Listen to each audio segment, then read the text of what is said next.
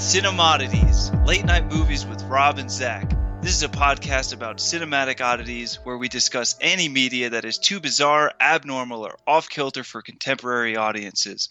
Occasionally, these projects gel. Most times they crash hard into the realm of obscurity. Join us as we delve into the cult classic swamp. I'm Zach. And I ain't your boy. I won't be playing Monopoly with you, GameCube, Rubik's Cube, anything with a cube, I ain't playing it. This week on Cinemodities, we threw you a whole new curveball, because in these last few weeks, when we've done some bonus episodes where Zach has not been around, I have been the one to not even do the intro. I've been like half-assing the intro on some of them. But even though he said he was Zach, he's not. He was pulling our legs, folks. We have a special guest this week to discuss a personal, I think to both of us, a personal American masterpiece. We'll get into that a little later on. His name is Justin. Justin, thank you so much for being here. Thank you for having me. Absolutely. So Justin is a first-timer on this podcast. We're going to have to get a lot of crazy opinions from him as we go on. But Justin, are you a human? Are you on the planet Earth? Are you not a robot? Today I am. Can you complete this capture real quick? Like Rob says, I am a human. I have a job. I have hobbies. And I just so happen to know Rob, which is why I'm here with you today. Oh, yes. So, of course, before we can jump into the actual discussion of this movie in particular, which is gonna be a doozy, we do have to say, well, why is Zach not here? And what's this nonsense, it not even being a bonus episode? It's one of our main episodes, and Zach's not here. Well, of course, Zach is away working on the true meaning behind this podcast. And this is what I love, that right now I get to just dump on Justin, because this is the thing I don't think he knows. This is not just a movie podcast where we discuss media. We are actually treating every episode of Cinemodities as a board meeting, because Zach and I don't think you know this, Justin, Zach and I own and operate what is known as the Cinemodities restaurant. When we were running this restaurant, we got so bored by the fact that we had to have regular old board meetings. That's why they were called board meetings. And we decided, well, let's spice things up. Let's every week discuss TV shows, music videos, movies, whatever. And that's going to guide our hearts and minds through how we are going to own, operate this restaurant, what's going to go on the menu, what events we have, and things like that.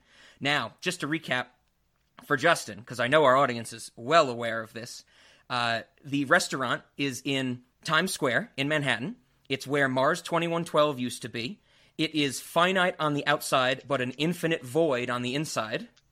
It takes a ferry to get to. It's so infinite that some people have become trapped in there, and they kind of live in there. And it's totally real. That's all you need to know right now.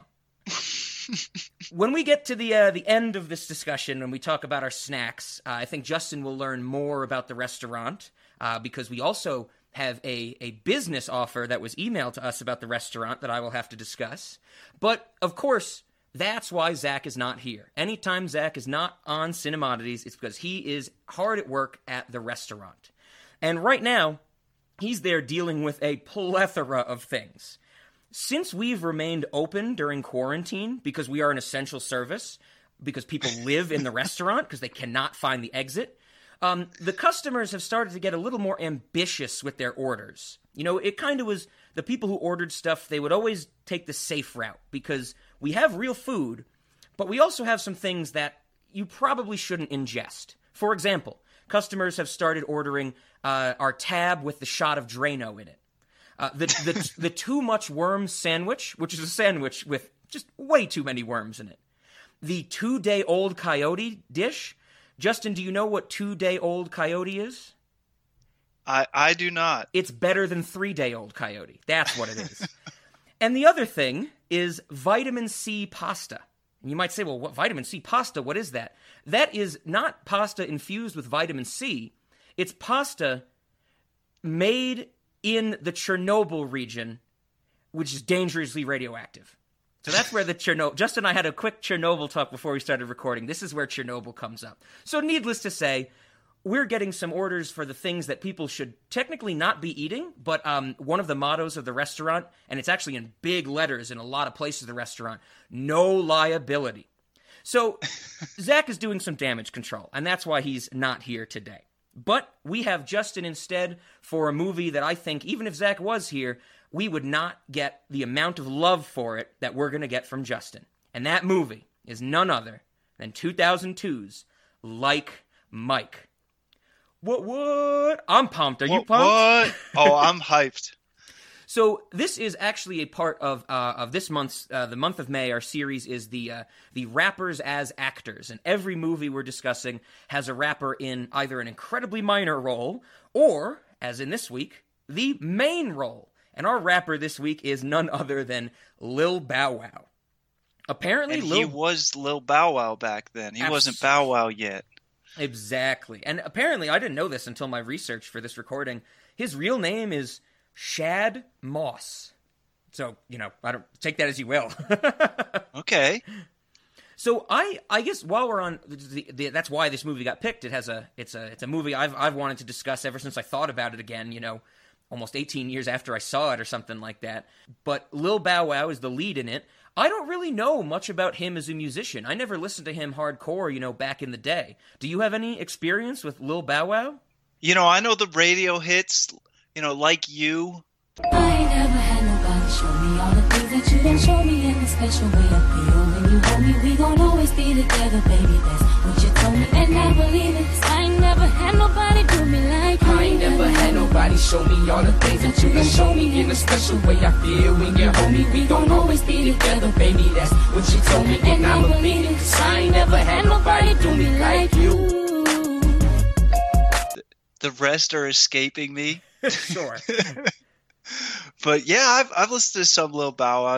When I get into my 90s, early 2000s moods, I'll throw on some of the old school Bow Wow stuff.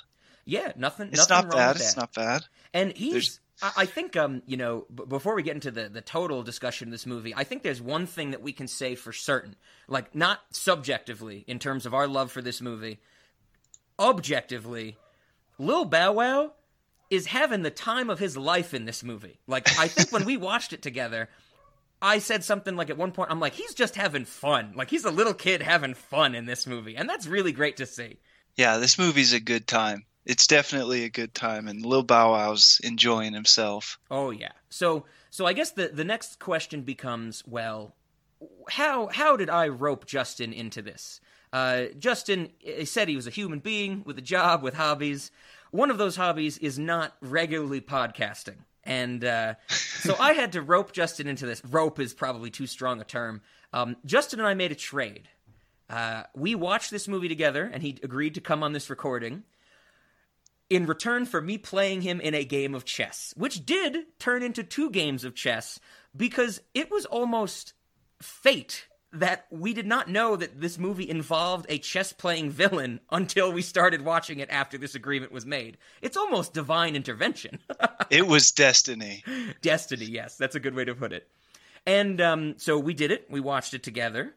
We played chess afterwards while a Cinemodities favorite played in the background, Amazon Women on the Moon. But with that being said, I think the next thing comes into our context. I believe, and I'll give the chance for Justin to say it, but I believe this is something we both saw when we were younger. And I know I definitely caught it, I think, as a TV movie. I don't think I saw this in theaters. I think I saw it as a TV movie, maybe, whenever it hit that in 2003, the year after its release. And just as a little kid, not into basketball, not into, anything that this movie, the themes of this movie is really about, I was just like, this is goofy, this is wacky, this is fun, and I liked it. But, for years, I just completely forgot about it. And it really took this podcast for me to, for some reason, think of it. And honestly, spoiler alert, Crispin Glover is in this movie. That's most likely why I tried to find it, because we love Crispin Glover on Cinemodities. Did you have a similar experience? Did you see it when you were younger? I did. I don't think I ever saw it in the movies, but I know I've seen it multiple times as a kid. Always had good fun with it. I remember me and my cousins used to be playing the "We're Playing Basketball" song because they were really into sports, my cousins. But I think I liked the sports movies as a kid better than I enjoyed actually playing basketball and hockey. Okay. So yeah, so that's interesting. I'm trying to think of what channel this would have been on, because the producers of this movie are, of course, NBA Entertainment, which is a sign of quality. An NBA Entertainment kids movie, perfect. And 20th Century Fox. Of course, when this movie was released, 20th Century Fox had not yet been bought by Disney, which Disney now owns 20th Century Fox. So I don't know, maybe this would have been played on maybe a Cartoon Network, maybe a USA or a TBS as like a mid-afternoon movie. I can't imagine this would have been on like Comedy Central or anything. But the question that I have right now, thinking of Disney now owning this movie, the question is, can you watch this on Disney Plus? Well, that's a good question. I would bet yes. So there's a lot of things that Disney got in their acquisitions of Fox and many companies, but they have a reputation for burying some things. For example, there's the David Lynch movie, The Straight Story, which is not weird. It's a very heart-wrenching movie. They own that, but they didn't put it on there almost immediately. I think it's coming on there later, actually. That's an update. I just went to the Disney Plus website, and literally every link I see on there is by us. And so since I can't quickly find a search thing, I will leave that for possibly a correction in post. But that is the question. If there's anywhere to watch this movie, it would now be Disney Plus. I'm seeing it on Amazon Prime. Oh, okay. But I'm not seeing Disney Plus. So that is an interesting concept. We can watch it on Prime. Oh boy. It's got its good old you can rent it for $3.99. Even YouTube's selling it. Oh wow, okay. So it's still out there. It's still available for sure, which is a good thing, because I don't think that this movie should go buried. I think that this is, and tell me if I'm wrong when I say this to both of us, an American masterpiece. A masterpiece of children's film. There is so much nostalgia in this movie. I don't even know where to start. I would never want to see this get buried. Oh, yeah. And seeing it again, I appreciate it that much more. The ambition, the brilliance. So apparently you can buy a used DVD of this on Amazon for $1.51. Now that's a bargain. And here we go, breaking news. If you still only have a VHS player, you can get it on VHS for $12.99. That's a relic of history if you have this on VHS. Absolutely. Oh, all right. All that aside, we're talking about Like Mike. This is something that we have the pure nostalgia bug for. It's not anything new to Cinemodities, of course, but I just hope that when our audience tunes in, or when they look through the Spotify or Stitcher or Podbean, wherever they're listening to us, and they look at the newest episode, they see the words Like Mike, and they go, really? In a good way. So I have to give a little. There's some stuff about this movie, about the background of this movie, the people behind the camera, I should say, and in front of it, that are very interesting to me. The first is the director. So the director is a guy named John Schultz, who has not done much else that's noteworthy. Like he never had that breakout hit where it's like, oh, that's the guy who did whatever. Like I think he did The Honeymooners, the movie version with Cedric the Entertainer, which I never saw. I think he did some other kids stuff that nothing really rang a bell to me. But there actually was something that he directed that we have discussed on this podcast before. And it is the 2016 Disney Channel original movie remake of Adventures in Babysitting. So just for context, Justin, and if our audience doesn't remember, because it was last year, we did an episode on the original, the 1986, 87, I believe, movie Adventures in Babysitting, because it is one of my favorite movies of all time. And we found out that there was a remake on the Disney Channel. And I'm not kidding you, Justin. They called it a Disney Channel original movie. Oh. But it was a remake. Oh, boy. I had a lot of problems with that. But this was the same guy who directed Like Mike, 14 years later, went on to direct the remake of one of my favorite movies of all time, which I still have not seen the remake. And I have no reason to see the remake because the original is perfect. So I found that very interesting. Like we said, this was 2002. It actually came out on July 3rd. And surprisingly, it grossed $62.3 million against its $30 million budget. So it probably was profitable. The $30 million is, of course, its production budget. We don't have the advertising amounts, which is why, we have the good old rule of thumb, a movie needs to make 1.5 to 2 times its production budget to be profitable. And it did. It made a little over 2 times. So this movie actually might have made money. And hell, it did make enough money to produce a direct-to-video sequel that we will talk about later. With, of course, as Justin loves, budget Bow Wow. Budget Bow Wow. Man, Yes. If they had Bow Wow for the second one, that would have been in theaters. Oh, of course. Of course. I don't know what he was doing. I think the sequel was 4 years later. I'm not sure if... I couldn't find if he was offered it, but we'll get to that. We have to discuss the original before the sequel, of course. So the thing that really stood out to me when I found this movie and rewatched it, because I thought of it for this series, this, rappers as actors. Oh, you got Bow Wow in Like Mike, like that Goofy Kids movie. When I've rewatched this, I was kind of blown away by the star-studded cast. Of course, you got Bow Wow in the main role, but then you got, famous child actors Jonathan Lipnicki and Brenda Song as his friends. Brenda Song, you can make the argument that she's not in this movie because she has, 17 words to say total? They did not give her many lines, unfortunately. Yes. You got the bully, played by Jesse Plemons, who grew up to be Todd in the last few seasons of Breaking Bad, who's playing the same dickhead character, and he looks exactly the same, just taller. Identical. Completely identical. You got the head of the orphanage, played by Crispin Glover, one of the greatest actors ever. You got the coach of the LA Knights, the team that Calvin ends up playing for, played by Robert Forster, who's been in everything from my favorite Quentin Tarantino movie, Jackie Brown, to, the good old Disney's knockoff of Star Wars, The Black Hole back in the 70s. And then even he was in Twin Peaks The Return before he passed away. You got the most minor nun character, Sister Teresa, played by Ann Mira, Ben Stiller's mother. And then, to top it all off, the manager for the basketball team is Eugene Levy and his eyebrows. It's amazing how many people they got in this damn movie, right?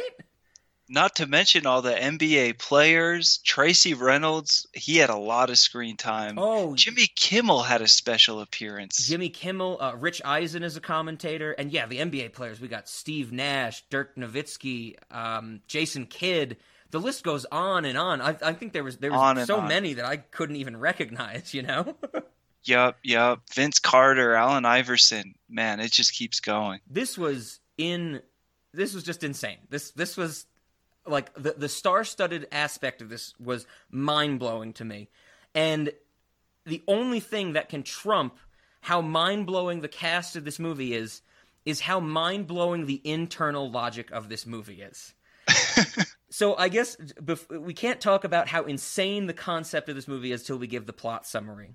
And I think the log line of this movie is very much an orphan, loves basketball. Calvin Cambridge, played by Lil Bow Wow. He's an orphan in L.A. He loves basketball, and he gets from donations or wherever a pair of sneakers that is only implied to have been owned by Michael Jordan. They never confirmed that to any extent.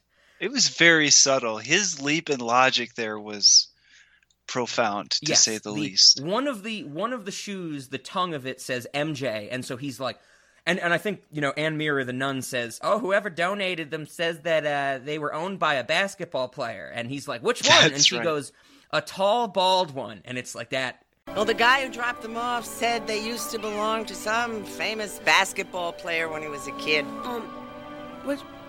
Which basketball player?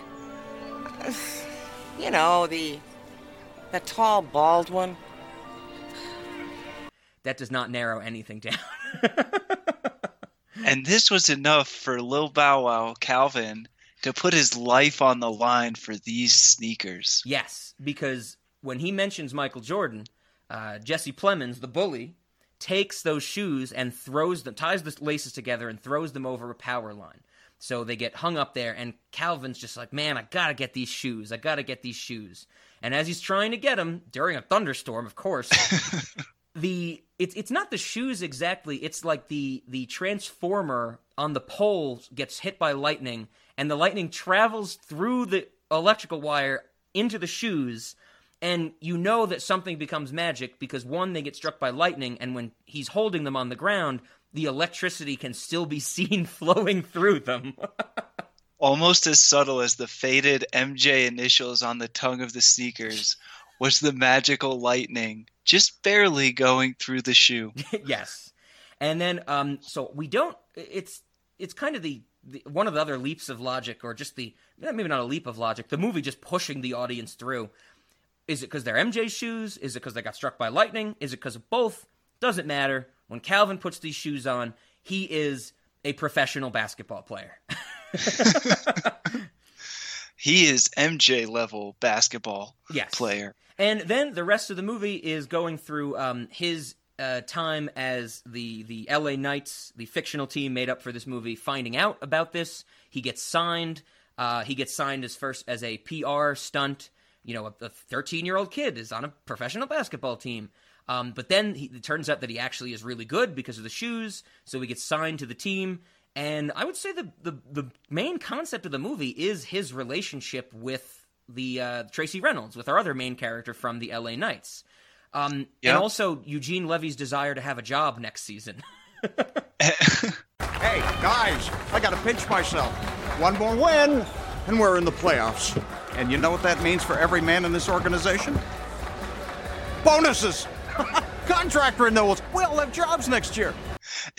And the way that relationship is introduced is great because, you know, of course, through selling candy, we have to back up just a little bit here because Calvin and his buddies are forced to sell candy in the parking lot. Yes, of the Staples Center. So Crispin Glover tells them it's for the group home, for the orphanage, but then as we get that great scene when Calvin talks to the coach is like, here's $20, does that get me a candy bar? And Calvin's like, I don't even know if the money goes to the group home. Hey, Coach, bet you give you some candy after that one. Tough loss. You've seen it up close. You had it won. You diagrammed the perfect play. Sure, Henderson didn't set the low pick, but why didn't Tracy pass the ball? Son, that is one for the ages. Hey, wait a minute. It's 10 o'clock. It's a school night. Do your parents know you're out this late? I'm an orphan. And I'm out here selling candy so that I can raise money for the group home. Oh. Listen, how about this, get me a chocolate bar?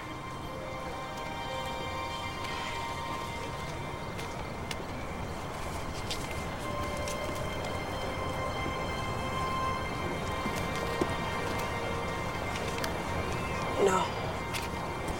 I can't charge you, Coach. I don't even know if the money really goes to the group home. Absolutely. While Crispin Glover is playing himself in chess in the car, Calvin gets a one-on-one with the coach of the LA Knights, who so generously gives him tickets to a game.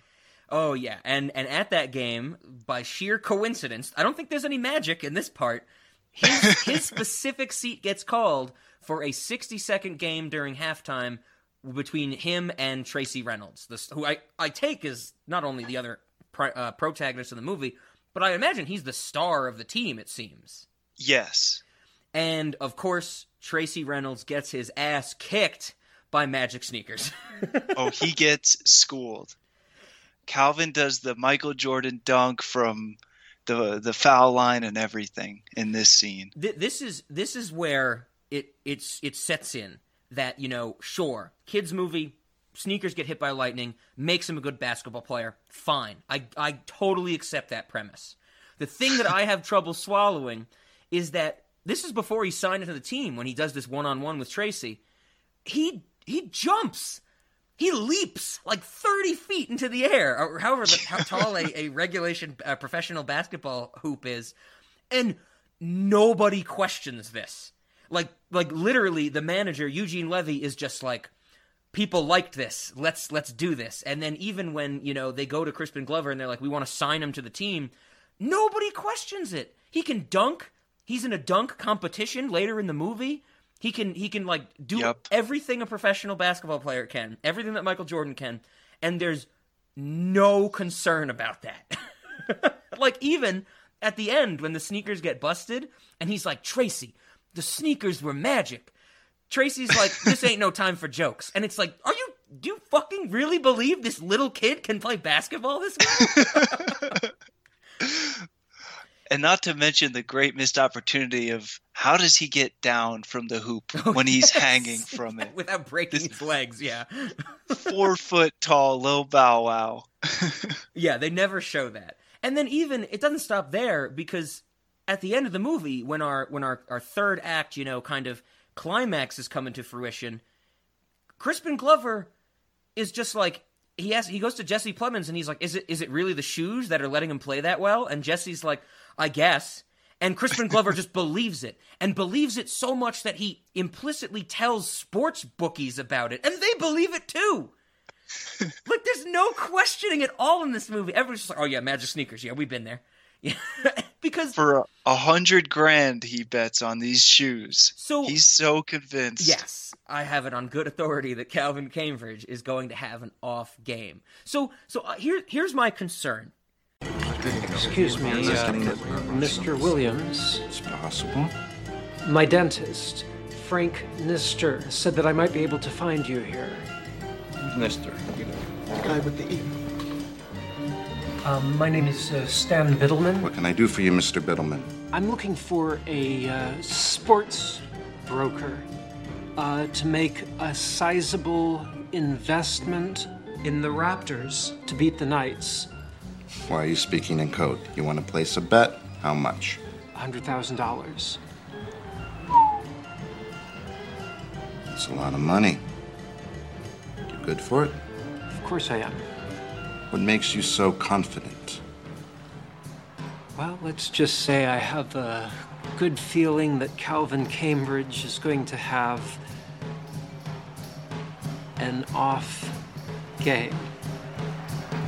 Tell me more. I know we're getting ahead to the end of the movie, but I think this goes with the logic of the movie. Once Crispin Glover believes that these shoes are magic, and whoever wears them can play basketball phenomenally, his idea is to, kind of quickly make a bet and get a lot of money. That's fine. Why is he also not like, I need to find a kid I can control and get him to wear these shoes? Like, he seems short-sighted, Like, why, when he goes to the bookies and he's like, we assume that he goes, I know that Calvin Cambridge has magic sneakers. I've stolen the magic sneakers. The team's going to lose. Why wouldn't the bookies even be like, you need to start putting these on kids and putting them in games that we can bet on and make money? Like, this seems like a continual opportunity, right? For someone playing chess, you can tell he's a chess novice and not a chess master. The way he makes his sports bets. Even though he has 16 boards all around his room, his office. He reads books, he plays himself. You think he's going through all the motions, but boy, does he have a lot to learn. Oh, that's what, when I was thinking about that, and I'm like, what? When you have these shoes, why wouldn't you start get a kid you can control and make him the basketball player, and it's a continual cash cow? That's not the movie we're making, I guess. Not to mention, he lets 5 kids outsmart him and duct tape him to a chair. Yes. Crispin Glover, in one of the greatest scenes, gets duct taped to a chair, which he then just gets out of pretty quickly after the kids are gone. Yeah, he just bustles his way out of it. Oh, yeah. Crispin Glover is great in this movie. I do love him. It is, it's not one of his finest performances. Zach and I have discussed Charlie's Angels Full Throttle, where he is fantastic in that movie with 0 lines of dialogue. But he's still really good in this movie. We'll have to talk about him, when we get to some of the other scenes, or especially the scene where they're all interviewing Calvin to be adopted, and he's just lingering in the background. Yeah. That's so funny. So I guess that's something I do want to say is that even though this is a kids movie, we think it's an American masterpiece. There is legitimately funny moments in this movie. Like they are able to play with the idea of a little kid being a professional basketball player in a really clever way. And I know, Justin, when you and I watched it, we were laughing our asses off in that first game after he signed, when he's trying to get into the huddle and he's trying to jump over people. Yeah. And get, like that. That's a funny moment. Like all these 6'5" plus people are getting in a huddle, and you got this little kid trying to get in, and he knows he's just like this PR stunt. He eventually like climbs under the legs, and he actually like starts whipping them with basketball knowledge. Like that's a clever little bit of this in the screenplay. And it had nothing to do with his shoes. He was just that innately good at basketball. He knew the move. Yeah, and I think that's a testament to this movie, is that, you know, it's not like this kid is a loser and then gets sneakers and then he's good. He was knowledgeable about basketball before he got the sneakers. And that's just like great to see. Like there's actual agency in this character. Yep, and they even set the precedent for his knowing the right play in that moment, because when he's in the parking lot before he gives candy to the coach, the Los Angeles Knights lose the game, and they both, him and his buddy, what was his? Murph, him and Murph, they in unison, what was Tracy thinking? Yes. And then they show, if you only listened to Calvin, you would have won the game. All Knights lose by 1. What was Tracy Reynolds thinking? No. Exactly. Yeah, he's a smart kid, and he got his leg up with some magic sneakers. So I know that the magic sneakers, when we were watching this, this is something I didn't think of when I remembered this movie and when I found it, which I thought was a great observation from you, Justin. You said something along the lines of, "Why is there no counter magic in this movie?" Yup. I was thinking about that these last few days since we watched it, and I'm like, that's a really good point, that the bad guy is just a greedy person. Like, the bad guy isn't like he has the sneakers that make him play like another basketball player. Right. They didn't stick some other little kid on another basketball team to try and outdo Calvin. Oh, that should be the sequel. That is not the premise of the sequel, but that would have been amazing if that was the sequel. Like Mike 3. Too many sneakers. Too many Mikes. There's always just one pair in the whole movie. Yeah, and that is a really interesting idea, that the magic in this universe is just good. I guess good in the sense that it benefits. And, you know, even when you say counter magic, you know, I was thinking about it these last few days, is even there's no downside for him using these sneakers. Like, I would imagine a movie today, or a more recent movie, not like an early 2000s movie, where he would have magic sneakers, but then it would be like every time he plays a game, he gets like wiped out, like he's exhausted, or, you know, there's some mystical witch that tells him every time he uses the sneakers, he's gonna like lose a year off his life, or one of his friends is gonna, you know, get hurt or something like that, like a monkey paw, like a negative consequence type of thing. But no, this is just good fun. He just has sneakers that make him play basketball really well, and that's really interesting. It's quite wholesome. I mean, they could have even had fun with the counter magic and had Murph stub his toe at least every time Calvin wins a game. Every time Calvin wins a game, another orphan doesn't get adopted. Oh boy, that would have been dark. It becomes like the trade-off between like a quick financial gain and long-term like family lives for people. That's like the Twilight Zone episode of this. Yeah, but it's just good, wholesome fun.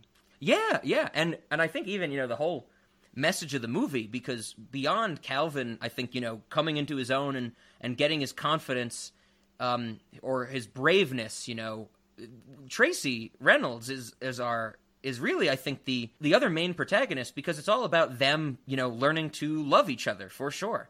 And it's just completely wholesome. The non-wholesome things in this movie are that Crispin Glover is greedy, and Tracy Reynolds doesn't like his dad for one scene. Well, Tracy Reynolds also doesn't like curfew and likes the ladies a little too much. That's true. And he likes his sleeping pills a little too much as well. Yeah. That, I think, is even though it's still wholesome because we do get a scene. It's probably the most action-packed scene of the movie. Either the joyride scene in the middle or the car chase scene. This movie inexplicably ends with a bunch of sports bookies and their goons chasing after this kid with his sneakers while they're in cars and Calvin's on a powered scooter. They managed to jam these gangsters into the end of the movie. Just out of nowhere. There's these gangsters, like these mafioso types, and it's just like, how the hell did we get here? Complete with scooters, if I remember correctly. Yep. Motorized scooters. Yep. Come on, we had a scooter chase with gangsters. Where have you ever seen that? Oh man. So I think that's one of the things that is definitely cliche or tropish about this movie. You know, Calvin comes on board. He beats Tracy Reynolds in that one-on-one, which is like the whole, instigating factor for his reason to be on the team. And Tracy doesn't like it. So Tracy doesn't really want to deal with him. Like the great line I mentioned at the start. He don't want to play Monopoly with him. He don't want to play GameCube, Rubik's Cube, anything with a cube. He's not playing it with Calvin. I'm not going to be playing Monopoly with you, GameCube, Rubik's Cube, anything with a cube, I ain't playing. And we get that growth over time that they start to not only grow as teammates, but they grow as friends, and eventually as, Tracy becoming the guardian for Calvin, and Murph, inexplicably. And Murph. Because it's just, you got to have a happy ending, I guess, for Jonathan Lipnicki. But they couldn't put Brenda Song, Red Stevens, in the family. That's right. And they don't. Instead, they show us that one shot of her with her new family at the very end. And it's like, oh yeah, we forgot about her. We forgot about her while we were writing the whole movie. And at the end, so let's just throw in a picture. She turned out okay. I don't even know her name in the movie. I had to look it up right now. It's Brenda Song. Or Reg Stevens. Reg or Reg? Yeah. Stevens. Reg. I don't think that's ever said. Yeah. Oh god. Yeah, she has nothing to do in this movie, and it's a little unfortunate because she, of course, goes on to be like a Disney Channel superstar. She's in so much Disney Channel stuff, and she just has nothing to do here. She's just another friend, and it's like, why did we even need this? I'm just glad she did well. Yes. So, of course, that scene, I think one of the scenes that really starts to form the relationship between Calvin and Tracy is when Tracy goes out and he's like, I need some more allergy medication. I'm probably going to pick up some sleeping pills because, Calvin, you snore a lot. And that he snores a lot. And that's just a character trait of Calvin's. And so Calvin sneaks into the back of his car to go on the ride with them. And they have a musical number where they are singing or rapping in the car. Y'all gonna make me lose my mind up in here. And that's pretty good. I got nothing against that. But that was pretty hype, that moment. But what I do have an issue with is at this point in the movie, Tracy has said to Calvin that his parents are dead, or gone, as he says it. But later on, Calvin learns from another teammate that Tracy's dad is still around. I'm pretty sure it was Dirk Nowitzki. One of them, yeah. And so after they sing in the car, I'm going to put the clip in. And this is one of the cases where our audience has to know Rob is not doing any editing to the scene in the movie. You're going to hear it exactly as it portrays itself in the movie. And the moment the song ends, after they are both rapping and dancing in the car, the song fades out and it cuts to Calvin and he goes, Tracy, why'd you tell me your parents were dead? It's tonal whiplash. It comes out of nowhere. And I find it absolutely hilarious. So y'all gonna make me act a fool up in what? Calvin. Stick to playing basketball, man. You know why? Because you can't rap. You can do better. I can do better. Let me see you do. Up in here. Y'all gonna make me lose my mind. Up in here. Y'all gonna make me go. TLC. There you go. Up in here. Fishing pole on it. Pop lock. Okay, can you bring some? All right. Pass it back. 1, 2. Meet me outside. Where my love flies. Meet me outside. me outside. Meet me outside. Meet me outside. What's going on? How come you told me that your dad was dead? Oh, come And he on. really isn't. Calvin, look, no. Why? I don't want to talk about this right now. I think you made a point about it. That's some shit a 13-year-old would do, right? Yeah, no sense of taste or timing or anything. Just on his mind. Dude, you didn't tell me why'd you tell me your parents were dead? we just had a moment. I'm gonna follow it up with some heavy philosophical shit. Yeah. Now that we had fun singing DMX, I need to get back to you told me your dad was dead. Oh, it's crazy. And I think Tracy says something like, he's like, stay out of my business, you fucking little kid. You have no idea what's going on. And at that point in the movie, I'm like, you're right. This little kid does not have any idea what's going on. He should completely stay out of your business. But of course, they go to the pharmacy, or Calvin stays in the car. Tracy goes in to get his sleeping pills and his allergy medication. Calvin's getting a little freaked out because it's close to curfew. Curfew is midnight. I think the car clock says like 11:50 or 55. And Calvin's like, you got to get back, before curfew, because he's following the rules that he learned about from Coach. And Tracy Reynolds, he is so enthralled by Vanessa Williams, who's playing the pharmacist. He's macking on her hardcore. He just unknowingly takes a sleeping pill, 2 sleeping pills, if I remember correctly, instead of his he's allergy popping medication. Those. Because, one, it is almost midnight, so, of course, why wouldn't that be the time to take your allergy medication, right? It's right before bed. So he pops the sleeping pills, and he gets back in the car, and he's falling asleep. And as he's falling asleep, Calvin doesn't know what to do. Calvin can't wake him up, because once the sleeping pill takes effect. So Calvin puts him in the passenger seat, which I don't think we see how he does that, how Calvin can lift Tracy Reynolds into the other seat of the car. But he does. He's got to be pretty strong to pull that one off. The shoes also do that. They make him play like Michael Jordan. They give him the strength of Michael Jordan. It's a superpower. And he doesn't take those shoes off all movie. It's like an accessory in an RPG, You equip it and it gives you Michael Jordan's strength and abilities. The ability to be in Hanes commercials with a Hitler mustache.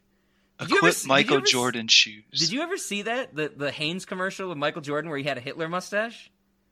No. It exists. I did not know this existed. He did a series of... I didn't look this up. It's just come back to me now, but he did a series of commercials for Hanes, specifically for their underwear. Not their socks or anything like that, their underwear. And if I remember correctly, all of the commercials took place with him talking to regular Joes on an airplane. And there was maybe one or 2 commercials where he had a Hitler mustache in the commercials.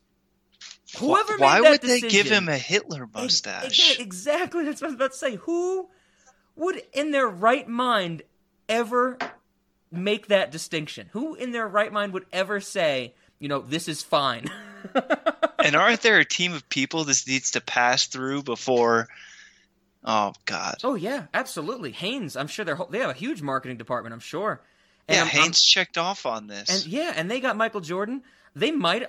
That's the thing. I don't know. I don't know if it was Michael Jordan's choice or if it was Hanes' choice, but I can't imagine either of if whoever's idea it was, it just seems so foreign to me to just be like, okay, fine, The only thing that I hope happened, my headcanon for this, is that they got Michael Jordan to be in commercial, and Michael Jordan was like, I want to do whatever I choose to do. And they gave him carte blanche, and then he was came in the next day and went, Hitler mustache. And they were like, oh, fuck, we put that in the contract. He can do whatever he wants. What have we done? Yes. But I haven't seen that in so long. But for anybody in the audience, you could do a quick Google. If you Google Michael Jordan Hitler mustache, many images come up. There's a YouTube video that comes up called The Time Michael Jordan Had a Hitler Mustache. There's articles titled "Possible Explanations for the Michael Jordan Hitler Mustache." This was a huge deal that I think everybody forgot about until this podcast. We're bringing it back. Hitler stash on Michael Jordan. Yeah, we can't let that one die. We're not saying it's good. We're not saying it's bad. We're just saying this is a relic of history that we have forgotten as a culture, and we need to remember. Oh, okay. Someone thought this was okay. Yes, so I think that tangent came from Calvin puts on the sneakers. He gets the basketball abilities of Michael Jordan. He gets the strength of Michael Jordan, and he grows a Hitler mustache. Okay, perfect. We're on board. So anyway, Calvin has the strength of Michael Jordan. He moves Tracy to the passenger seat, and Calvin has to drive the car because he knows at all costs he has to get them back before curfew. He can't see over the steering wheel, so he actually very cleverly gets the spare tire out of the trunk and sits on that. That's a smart move, right? Yeah, that's one of the slick things they just put in this movie. They didn't have, library books in the back seat like, Matilda would have or something. Yes. They had a spare tire that he managed to just bust out. Matilda, that's a great reference. Yeah, I think it's books. Yeah, and then oh God, I haven't seen Matilda in so long. That's something I've wanted to do for a while. Do you know the director of Matilda by any chance? I do not. Danny fucking DeVito. Oh, no way. Yeah, he directed Matilda and was in it as the terrible adoptive father. Yeah, I remember him being in it. Man, that's such a good movie. The cake scene, I'll never forget that cake scene where that poor boy's got to eat all of that cake. And there was blood in it. In front of the whole class, right? Yeah, in an auditorium. He was on stage. That's right. I forgot. The nun. Oh man, I haven't seen. Yeah, Miss. What's the headmaster? Miss Trunchbull or something like that. Yeah, Miss Trunchbull. Oh man, yeah. That boy, is, was she a piece of work. That is one of the. I watched that a lot when I was younger, and I'm just like, I love Danny DeVito, and that was something I found out like years later, that it's like some of my favorite movies that like from when I was younger were actually directed by Danny DeVito. So like Matilda, he directed that movie. It's Danny DeVito. It's the guy from It's Always Sunny who offers people eggs, and he's the soul troll or whatever in the Dayman episode. Like he directed a feel good kids movie. Yeah, that one's a lot darker than Like Mike. Oh yeah, he also directed. I don't know if Justin's ever seen it. One of my favorite movies. It's not a kids movie. It's a black comedy. The War of the Roses. Never heard of it. Okay, it's Danny DeVito plays a divorce lawyer, and someone comes to him to like file for divorce, and he's like, "You need to be prepared for what you're getting into." And the whole movie's framed as Danny DeVito telling a story of a couple that fell in love, and then their marriage starts to fall apart, and they get violent about it. It's really interesting. I didn't realize he had such a repertoire. Oh yeah. He also directed one of the most ridiculous films of all time, Throw Mama from the Train. Okay. That is a very goofy movie. He also directed the Jimmy Hoffa movie, and then later on he directed Death to Smoochie with Chris Kattan, I believe, was in that one. No, Robin Williams. Sorry, a Robin Williams movie. He directed Duplex with Ben Stiller, and he's done some directing since then. Duplex was 2003, but I mean, it's also kind of just mind-blowing the fact that he's been a producer and an executive producer on a lot of crazy stuff. One of the things that always gets a lot of people, one of the executive producer credits he has, I should say, is on none other than Pulp Fiction. No way. Yes, Danny DeVito was making decisions on Pulp Fiction. That's crazy. I love Pulp Fiction. It's fucking insane, right? Man. Oh, yeah. And then Good for him. Yeah, definitely. He was a producer for Man on the Moon, the Jim Carrey, Andy Kaufman biopic. He was a producer on Erin Brockovich, which always throws me for a loop. He was an executive producer on Garden State, which we've talked some shit on this podcast. But yeah, Danny DeVito is just a beast. Like there is no one that has had such a, maybe not no one, but he is one of the people that has had such a, I want to say just storied and diverse career. Because how do you go from director on things like War of the Roses and Matilda to eventually, as we know him today, the crazy man, Frank Reynolds, on It's Always Sunny in Philadelphia? One of the most iconic performances of all time. It's just ridiculous. That is so nutty that's the move he chose to make. He's like, I'm going to go to It's Always Sunny after all of that. And he's so great in that show. He is just fantastic. Legendary. Oh yeah. Okay, yeah, that's so Justin, welcome to Cinema Oddities, where we go off on tangents about the film industry because we usually can't talk about those people in our series. So I hope you like it. I know you like it. You know it.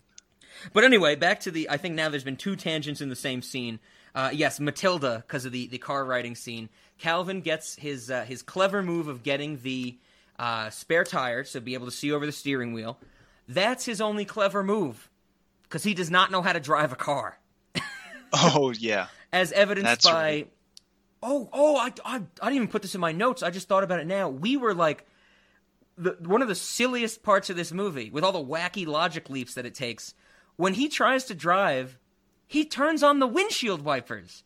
Oh, yeah! And he gets mesmerized. Like, we get a shot of him, his head moving and following the windshield wipers. And when we saw this, we were like, why would that happen?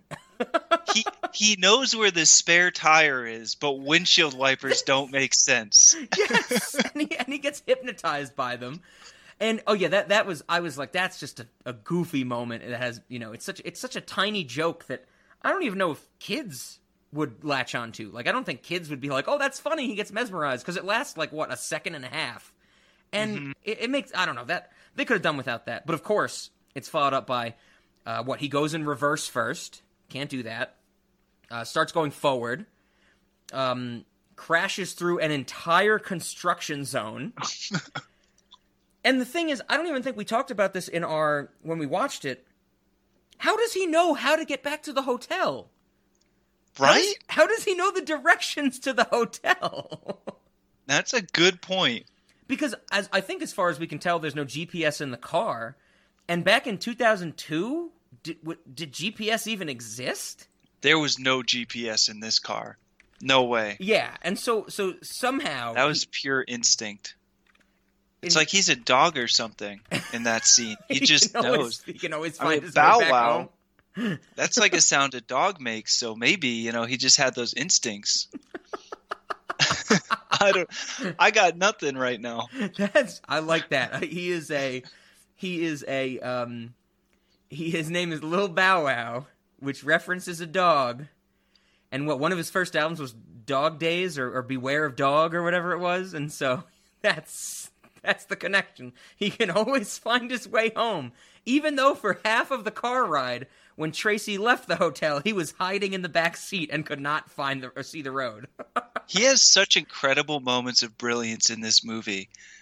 But if he has the strength of Michael Jordan to lift, Tracy, and if he's got the skills of Michael Jordan, shouldn't he have the driving capacity of Michael Jordan too? Oh, that's a good question. Why don't the shoes let him drive? That's a good question.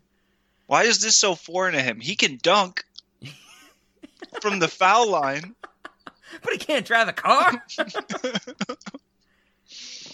So I did a quick search just because I was interested. It seems that around 2002, when this movie came out, so probably filmed early 2002, late 2001, GPSs were not popular or common in rental cars, that type of thing. But interestingly enough, this article I found, apparently the concept of GPS started with something called a map guidance tool, which was basically a little thing that would be in your car and scroll a paper map. And it came out in the 1930s. How crazy is that? What? Yeah, the technical invention of the GPS was in 1930. Boy. And it was scrolls of paper maps. That's insane. The first automated or electronic GPS was apparently 1981. So the technology existed at the time of this movie. Exactly. But yeah, I think from what we see, there's no GPS in that car. Absolutely. We cannot give him that benefit of the doubt. Yeah, absolutely. The first electronic GPS unit cost $2,750. I think they're what? They got to be like around $60 to $80 these days, right? Yeah. Oh man, that's crazy. Oh, I mean, no one even buys GPS anymore. They just use their phone. Exactly. Oh, I bought crazy. a GPS about 8 years ago, maybe more, 9 years ago, before I got a smartphone. Yeah.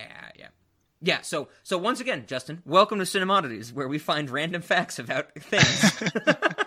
but that's the scene. Calvin does get back to the hotel somehow, and he gets suspended for it because he went joyriding. But Tracy doesn't get suspended. Well, sure. He got suspended because he took the rap for Tracy. Yes.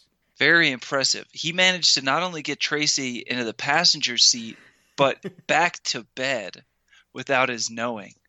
That's the other thing is I think we were confused when we watched that. After that scene where he drives through the construction site, get back to the hotel, we get that scene where Tracy, like one of his other team members comes up and he's like, yo, you hear Calvin got suspended for joyriding? And Tracy's like, why the hell would he do something like that?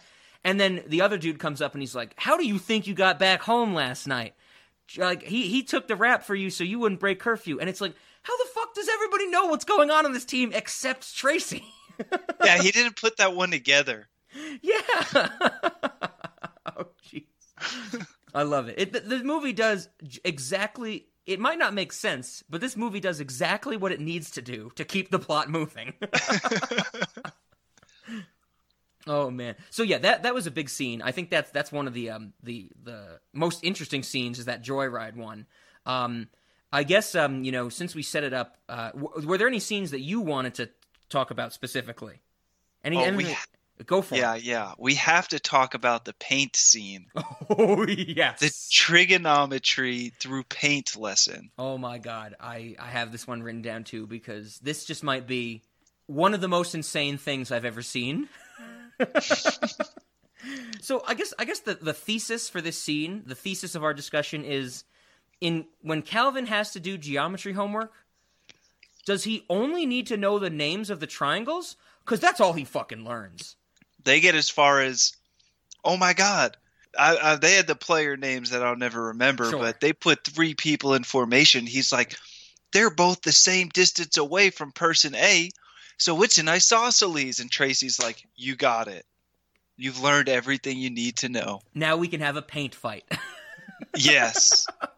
Cut to paint fight. So the scene is set up as that everything's going wrong for Calvin. He doesn't... Biddleman is setting him up with bad adoptive parents, which is another scene we'll have to talk about. Murph is mad at him for some reason.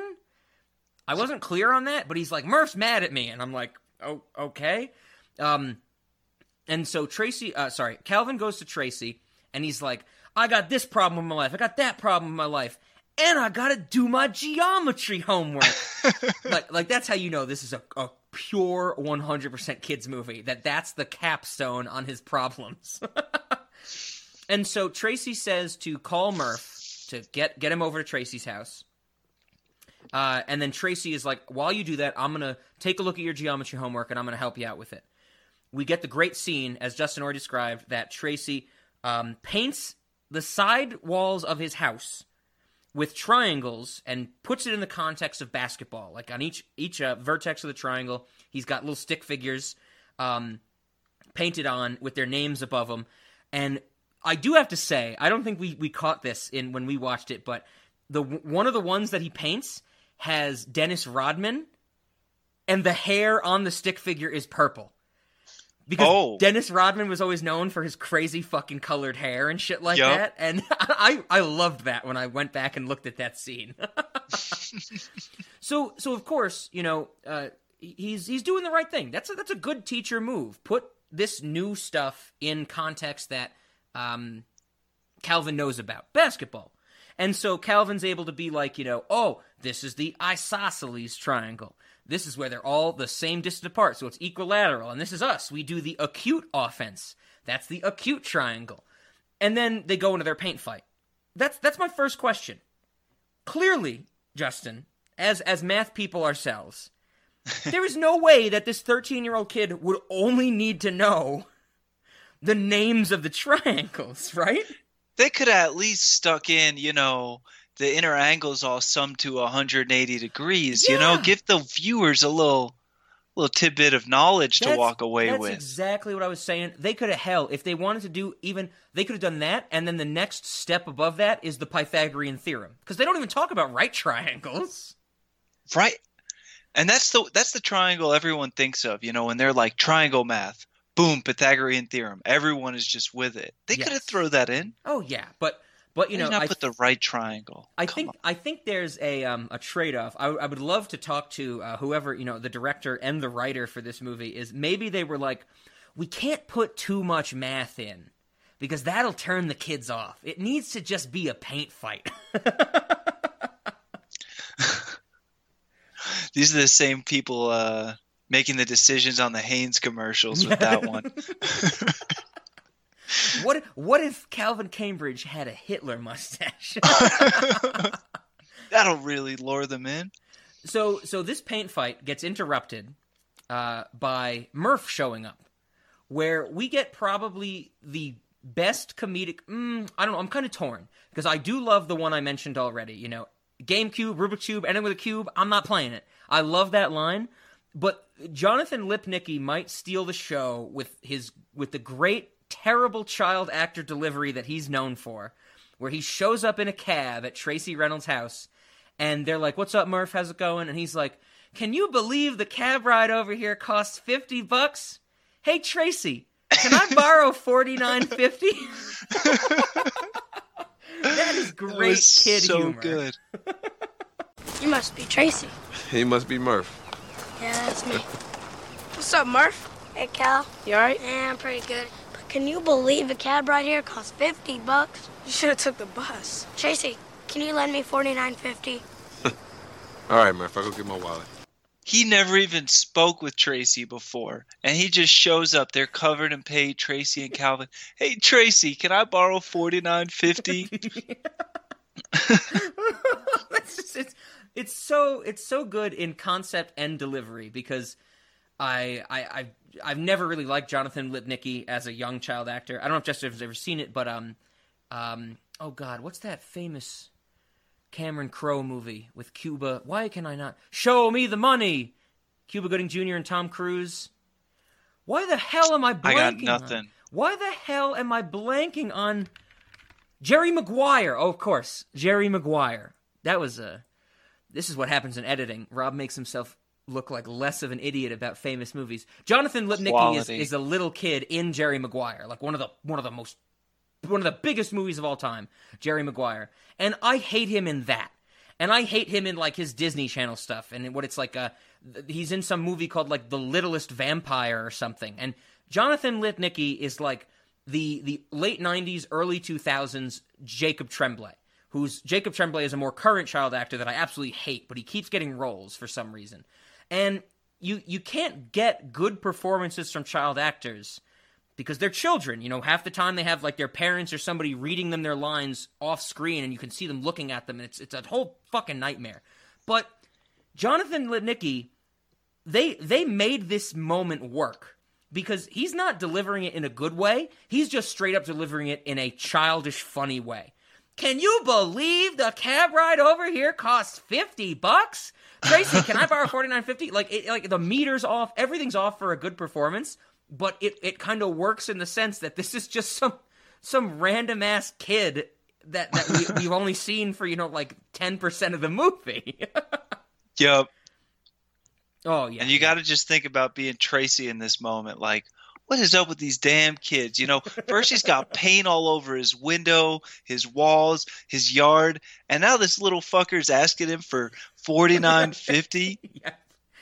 He didn't even mention the tip, Jonathan Lipnicki. That's he didn't even good point. think about the tip. But Tracy's thinking about the tip in that moment. He's like, I got to tip this guy too now. Oh yeah.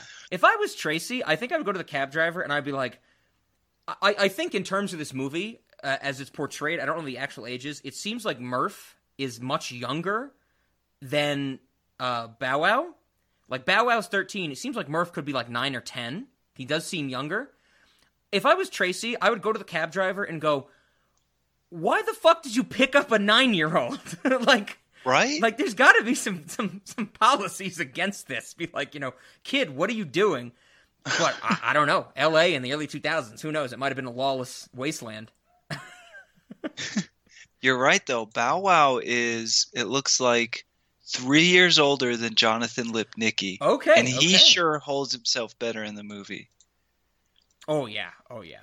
So then, of course, they just, Tracy goes to get the money, and Jonathan Lipnicki's like, what have you been doing?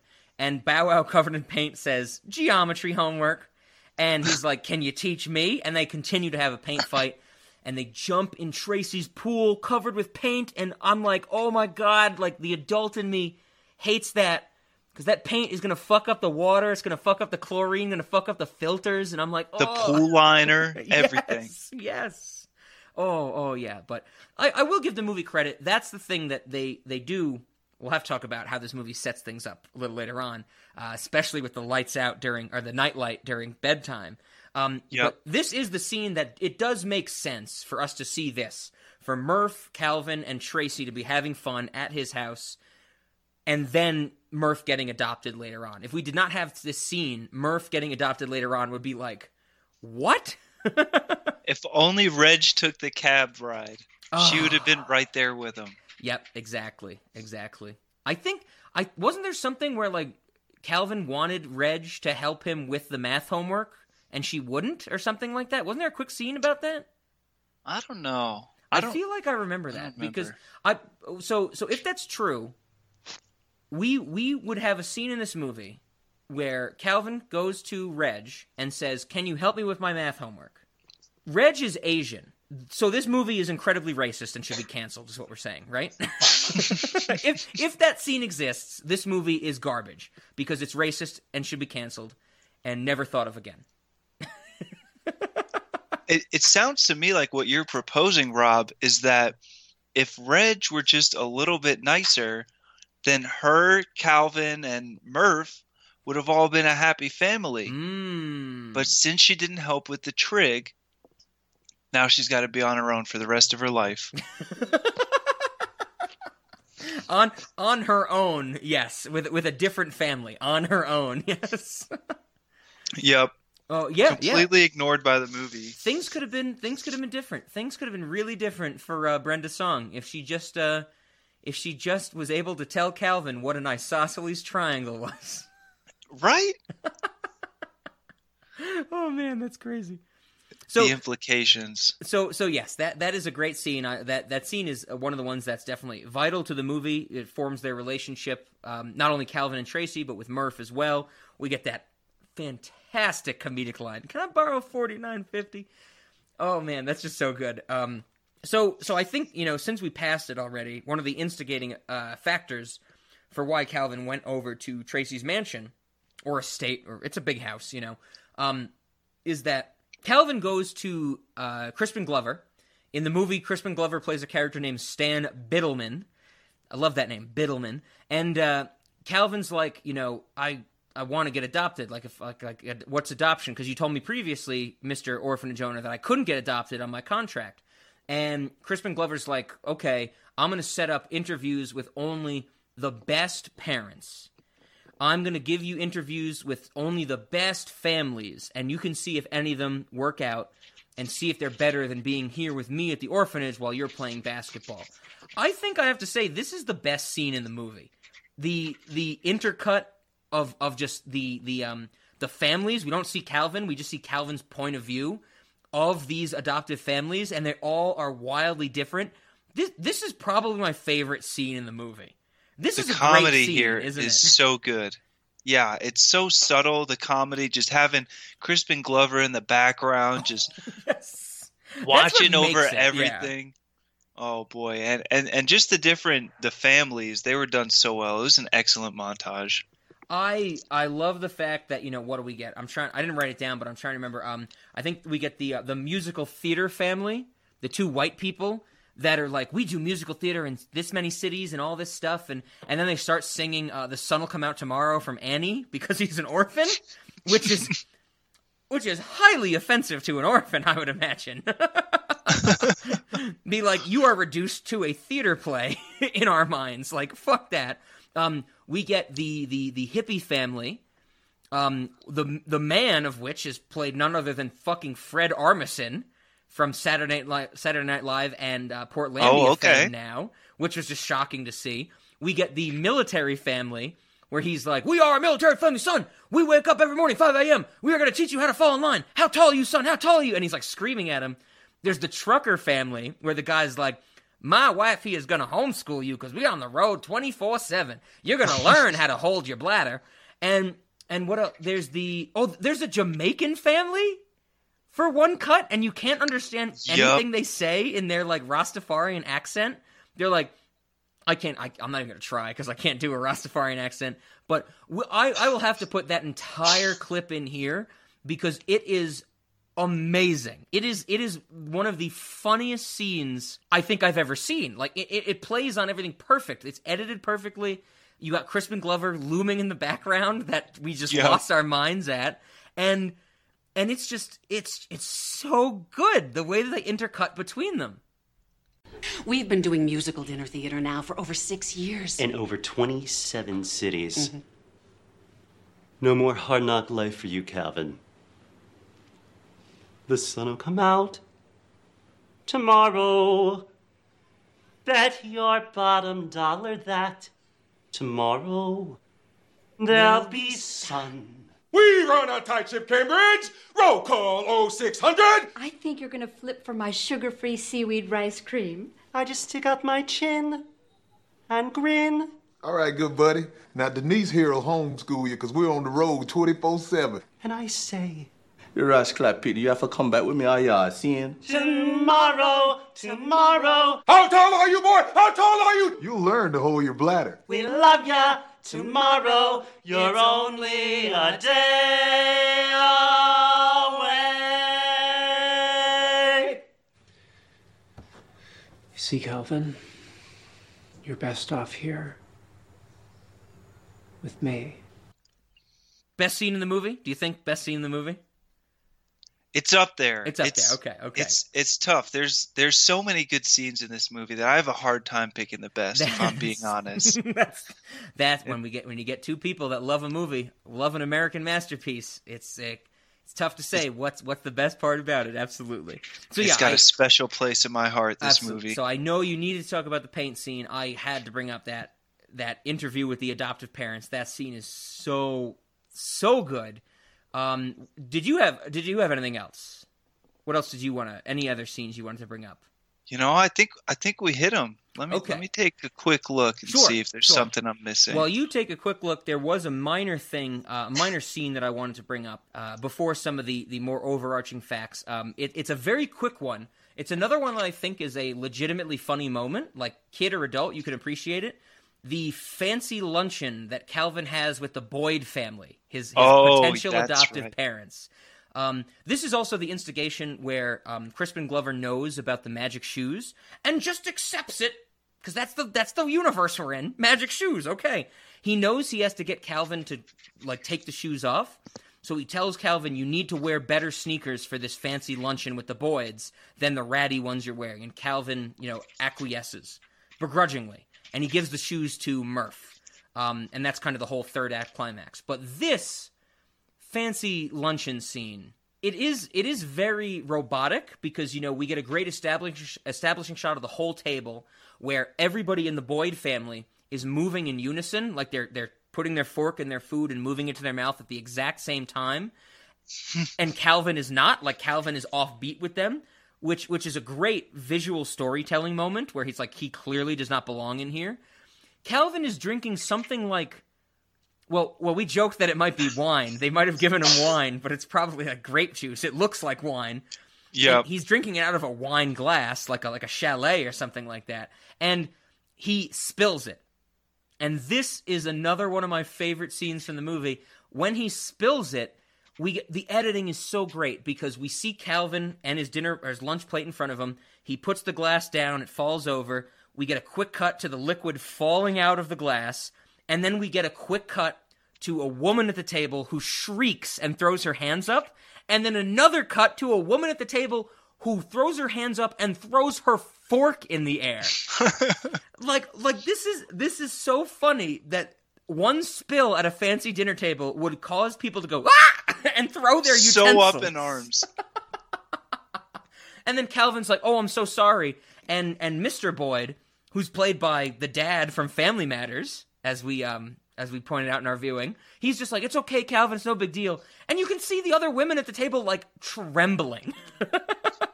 He can't live with us. He spilled grape juice. Oh my god, it's so good. It's so funny. That scene in the movie is that's what I want. I want more of that type of comedy. If I have two complaints about this movie, there's one I haven't gotten to yet. If I have two complaints about this movie, I want more of that comedy and less of the basketball montages. I get that it's an NBA entertainment film, but, you know, we get, 7 minutes of screen time devoted to actual basketball players interacting with Calvin and Bow Wow on the court, put to the music. We get a lot of interviews of, and the whole time we're NBA hearing, players. We playing basketball, we playing basketball. They say that so many goddamn times. I will say, though, I love the basketball song. That one will stick with me forever. It's been stuck in my head since we watched it. and that's where Bow Wow does get to rap for his little verse in the middle of that. Yep, in the movie. Yep. Yep. So before we move away from the Boyd scene, I think we have to give Crispin Glover's character some credit for this being the most intelligent thing he's done all film. I mean, he's knocking chessboards over. He's getting tied up by little rascals, the whole thing. But he had the intelligence to say, if I get Bow Wow at dinner with an upstanding family, I can convince him to take off the shoes, then I can steal the shoes and make a bet. That's pretty clever for this guy. That is clever. My only issue with that is that he sets up this whole thing.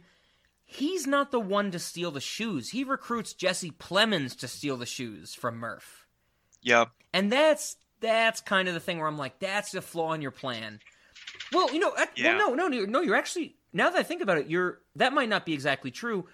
He does recruit Jesse Plemons and the bullies to get the shoes from Murph, but when that doesn't work, Crispin Glover is the one to threaten Murph with burning the only picture of his real mother he has. That's right. Unless he gives him the shoes. Which they plug in the first scene. They show that picture early on. They don't draw any attention to it, but it is there. It's kind of okay. I guess we got to get to this now. Is that when Justin and I watched this, Rob had some issues with the fact that as we went through the movie, things were being stated late in the movie that we did not believe. Rob definitely did not believe were set up.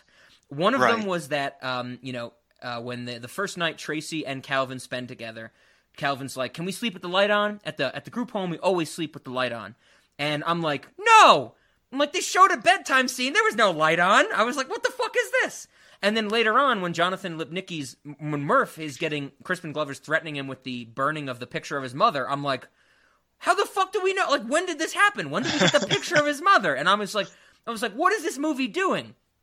After Justin and I finished this film, Justin I think you said something directly along the lines of, I need confirmation that there was no light on in that first bedroom scene. And we rewound the movie, we went to that first bedroom scene, and it turned out not only were there lights on, there is an establishing shot of the Murph's mother as it pans over to Murph. So I have to give this movie credit. I did not notice that. This is a great example of show, not tell. The movie never slowed down and went, Murph never had a line that said, "Calvin, this is the only picture of my mother that I have." I don't know why my Jonathan Lipnicki impression sounds like my David Lynch impression right there, but we never got that line.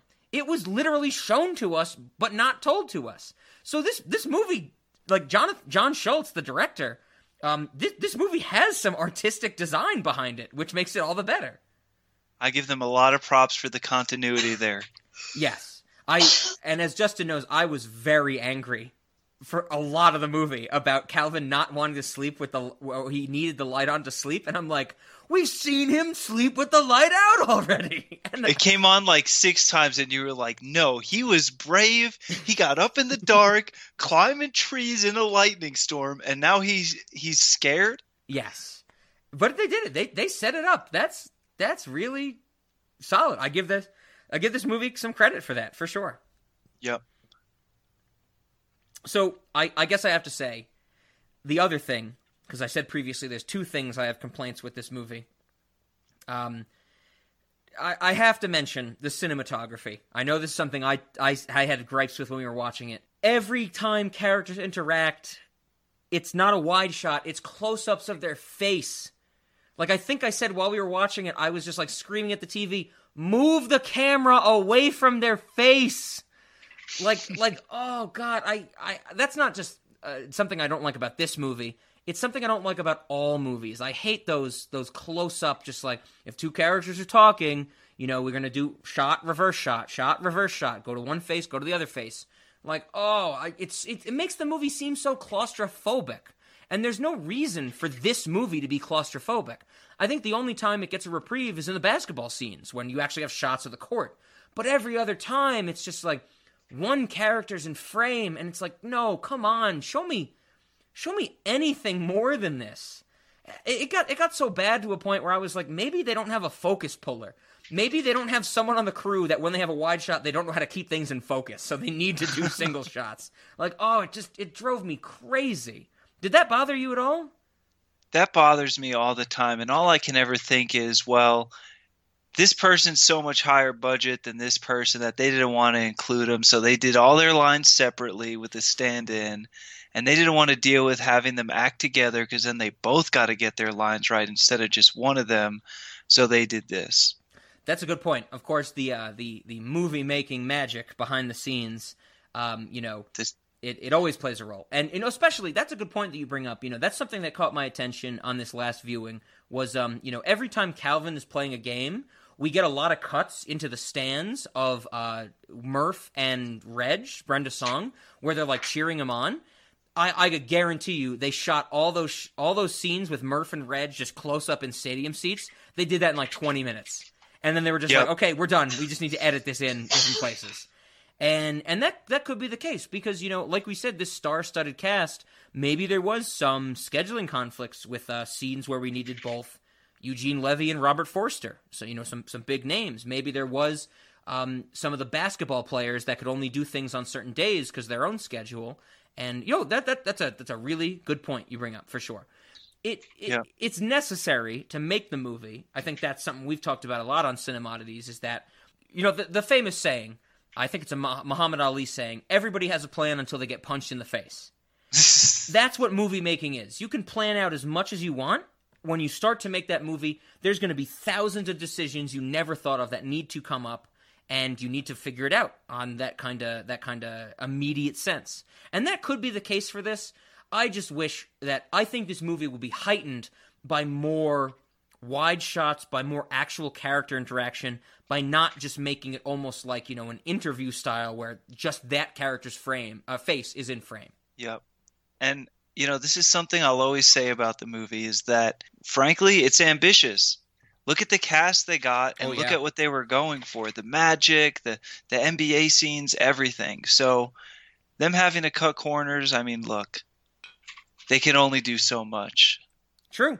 We'll give them a pass. I give him a pass. And for this movie, of course, this was 2002, but like I mentioned earlier, this had a $30 million budget. Could you imagine today if you wanted Steve Nash, Dirk Nowitzki, Jason Kidd, Allen Iverson, if you wanted them in a movie? Bow Wow. Yeah, this would cost way more than $30 million. Yep. So that is fair point. That is a fair point that they did what they could with what they had, and it's a lot for the better, for sure. Because it works. It works. I think both of us saying, there's no point in this movie that doesn't work. My issue with the cinematography, of course, there might be reasons behind it, but that is to a detriment of how I view the movie. But overall, still, it's still fantastic. It works for what it is. Absolutely. Okay, so now I think with some specific scenes done, there's some things that I brought up during our viewing of this movie that I got some answers to. And the first one is when Calvin shows up to Tracy's house right before the geometry scene. They play a song, and immediately I said to Justin, I was like, I know this song. It's a cover of Tears for Fears, Everybody Wants to Rule the World. And I was like, but I don't know who does the cover. And we were in the zone, we were watching it, so, I didn't look it up right then and there, but I looked it up for this recording. And very surprisingly, a good surprise, this song that they use in that scene is the chorus from the song Rule by none other than Nas. Oh. And Justin and I have a good history with Nas, listen to some of his stuff, especially Kanye's 5 album in 5 weeks, that Nas album that came out. Yes. But in 2001, Nas released a song called Rule, which not only sampled, but interpolated Tears for Fears, Everybody Wants to Rule the World. And it's really good. But since the beginning of time, it's been men with arms fighting. Lost lives in the towers and Pentagon. Why then must it go on? We must stop the killing. Tell me why we die. We all God's children. Come on. Yeah. For the world. What? Come on. Peace. I think I Justin... had to look this up. Was that A-Marie singing the chorus there? Yes, that's the feature. Yeah. Oh my God. That is amazing. incredible. Because Justin knows, and I think I've mentioned on this podcast before, I love Tears for Fears. They're one of my favorite bands of all time. And Everybody Wants to Rule the World is their most famous song. Maybe you could make an argument that Mad World is more famous because that got covered in Donnie Darko.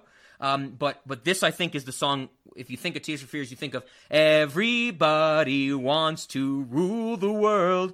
And apparently Nas did a remix, not just sample. His song Rule samples it, but he also expands and develops the lyrics. And I'm like, fuck yeah. Fuck yeah, Nas did this. That's great. A rapper I love messed with one of my favorite, 80s pop songs ever. And then they used it in Like Mike. It's great. I think the music in this movie was solid. It's not the most amazing soundtrack. There's movies with incredible soundtracks, but they got Nas. That basketball song alone does it for me, raises it up the ranks. I mean, come on. They even had Jermaine Dupri on that one. Yep. Oh, so I dig it. Yeah, gotta give him credit for that. I was just blown away when I looked up that song because I knew I had to, because I was like, who's covering Tears for Fears? And then I found it was Nas, and I'm like, shit. This movie just got like 6 more stars in my book. Yep. It's up to like 59 stars now. So I had to bring that up because that was just grand. The other thing that I wanted to mention, I know I mentioned during our recording, I am wildly intrigued by the fact that the climax of this movie, the big game, if you will, at the end of any sports movie you need the big game, Yeah. It's not the championship. It's just so they can get in the playoffs. That's wildly fascinating to me. They could have just as easily, without affecting the plot at all, just said, this is now the championship game. Like, the plot does not revolve around the NBA season in any strong way. Yeah. You have no clue what part of the NBA season you are in at any point in the game, or at least I didn't. That is absolutely fascinating to me. That it's not the champion. Because you think of any other basketball movie, what you got, like, the famous ones like Hoosiers. That's the championship. I know there's a I don't remember the name of it, but there's a basketball movie where like Whoopi Goldberg becomes the coach of the Knicks or something, and that ends on the championship. Hell, even other sports movies, like when you think of like the Mighty Ducks, when you think of 66 Asterisk, the baseball movie, it's all about the championship. And this movie is like, fuck it. The only thing they're playing for is to get into the playoffs. There's more left to go after this movie ends. I don't think that, I'm not saying that's a good thing or a bad thing. I'm just blown away by that choice in filmmaking. Now that I think about it a little bit, I think that there was probably a legitimate decision behind why they did this, and I'm just going to spitball a little bit about their reasoning here. Because of course, right? Oh, what's going to be the big game? They had to make the decision here, and they had to decide: is it going to be the championship? What's it going to be? I think for a movie that's going to revolve around the big game and really be game dependent, you have to put a lot of time on how did you get there. And in the NBA, if you're going to get to the finals and the big game is going to be a finals game, well, it's got to be the finals win. So then you need the entire playoffs that you need to acknowledge, and you need to acknowledge the start and all the way up to the final game to clinch the finals. So like a 7-game series, this whole thing. And I think they probably said, well, that's more NBA and more NBA games than we want to make. We don't want to do a playoff run, and then we don't want to do a 7-game finals series all the way to get to the last game, this and that. So maybe they made the decision to say, why don't we just make it, hey, if we're going to make it to the playoffs, this is the game, because that's a easy 1-game, important game of the season, way to do it. That's a really good point. So you would know better than I would. When you get to the NBA playoffs, is it only the championship that is best out of 7? Are the previous games? Every round of the playoffs. So you'd have I don't know, 4 rounds of the playoffs, 4 best of 7s. Gotcha. Before you get there. That's a really good point. And in that light, that's something I didn't think about. That makes this the right decision for this movie. You need them playing different teams. One, not only to get those different basketball player cameos in there, but to not make it repetitive. And not make it, because of course, we get the scene where they're like the LA Knights. They have to win one more game, and they're in the playoffs. And then Calvin somehow gets Tracy's dad to come to his house, and that's the thing that causes them to lose the game against the Bulls, making the last big game the big finale. Oh, that's right. That's right. It would be less interesting if it was, okay, it's game 6 and we need to win it, but then we lose it because of that, so then it has to come down to game 7. That's a really interesting idea, for sure. For a movie named Like Mike, that's about a kid getting some shoes that makes him an incredible athlete, the more I think about it, the more it's about Calvin and how he deals with the fact of being an orphan, having these shoes, than it is about, hey, let me just go be an NBA star. Yes. Let me go and, just shit on people in basketball for 2 hours. Yeah, exactly. It's not that. It's the character development, And we haven't talked about the room service scene. We might need to talk about that one, loop back a little bit. But I mean, I'm definitely going to bring that up. I think we both are in our snacks section for the restaurant. So yeah. So don't worry. We'll get there. Right, but it's about that character development. It's not about the basketball. It's not about the magic. It's about Calvin. Yeah, it's about his growth. Absolutely, his relationship with Tracy, his growth as a person. Because we said, we have that whole kind of stretch where he's going to get adopted by the fancy family, the Boyds, and that scene displays that he doesn't fit in with them. And Tracy eventually wants to adopt him. And that's how it ends up, the happy ending. It's about that growth. It's about that relationship coming together, for sure. Yeah, and I think I really liked the relationship with Tracy throughout the movie. Started off on bad terms after he schools him in basketball. They do have good chemistry, yep.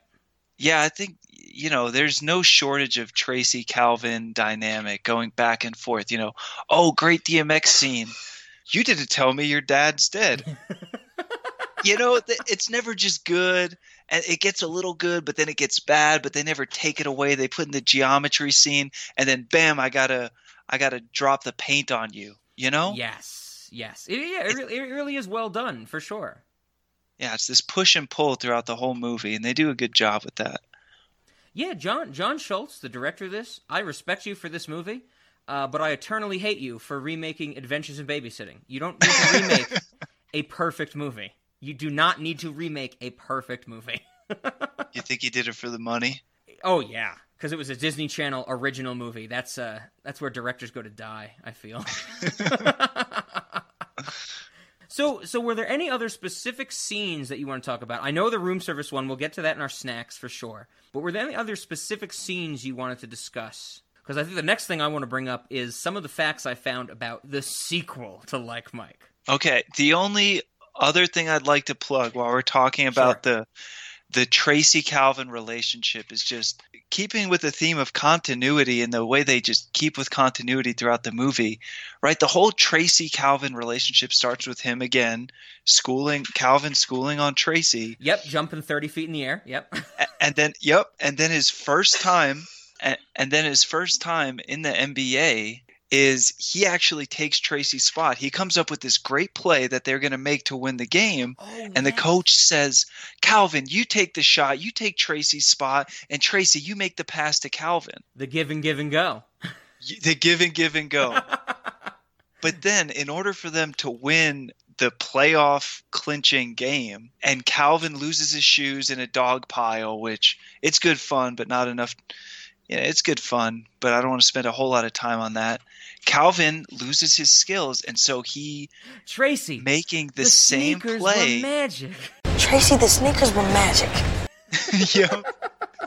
Yup.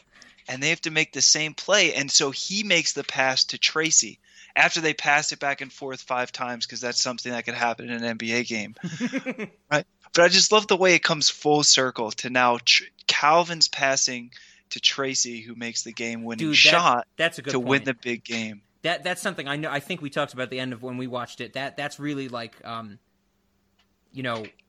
Tracy making that shot at the end is what needs to happen, because this is right after Calvin says, he's like, my shoes are broken, I'm not going to play for you anymore.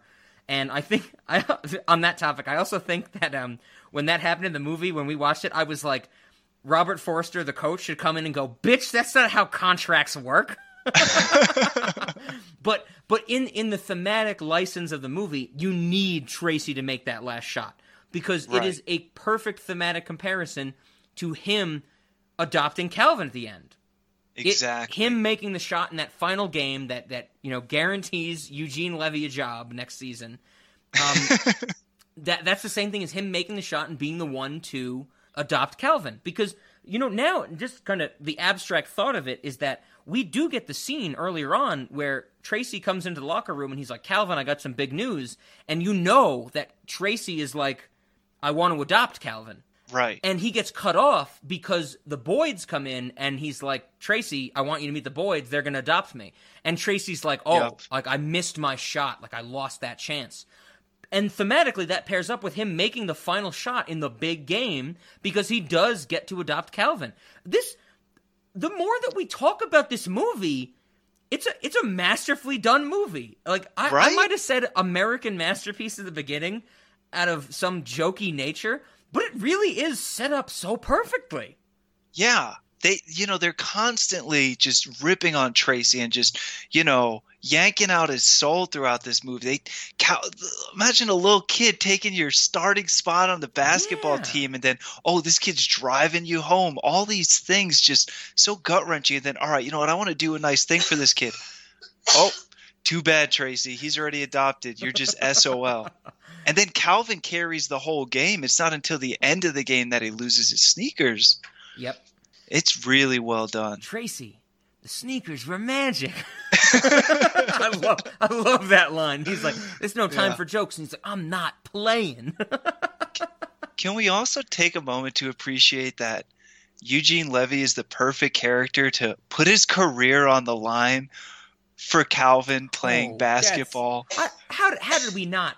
I know I mentioned Eugene Levy at the start, but oh my God, Eugene Levy is the great Eugene Levy in this whole movie. He's incredible. He's almost like the foil to Crispin Glover, where Crispin Glover is the greedy orphanage owner. Eugene Levy is also greedy, but in a beneficial way. He's just like, I just want our team to maintain our people. I want us all to have jobs. I don't want anybody to get turned over or fired. So I'm doing a benefit for this kid, where Crispin Glover is doing the negative for this kid. Eugene Levy is just great in this movie.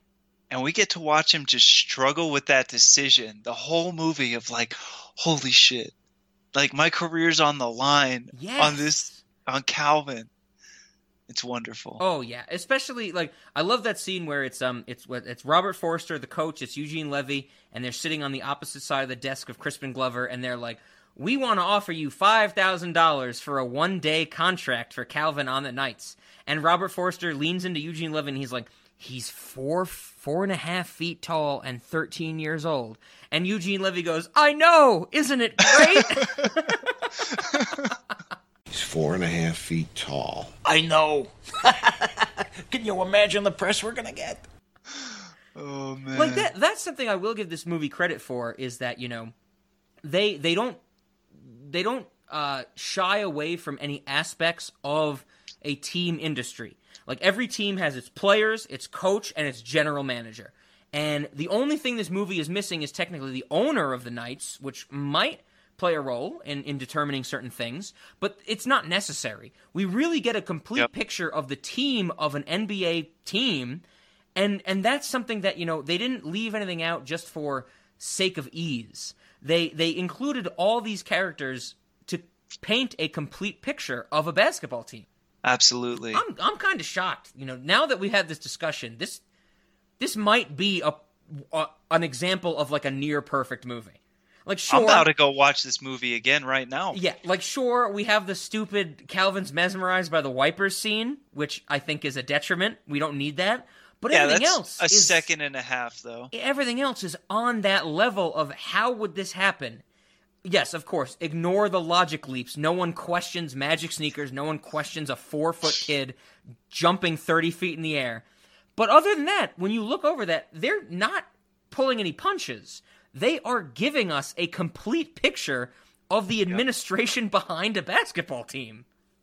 And the reaction of the NBA and the character development. Yes, that goes along with the all the commentators we see, where they're reacting to it in a befuddled way. You know, like, I think at the very early on we get that Thomas Tolbert says something like, he's lean, he's mean, and he's 13.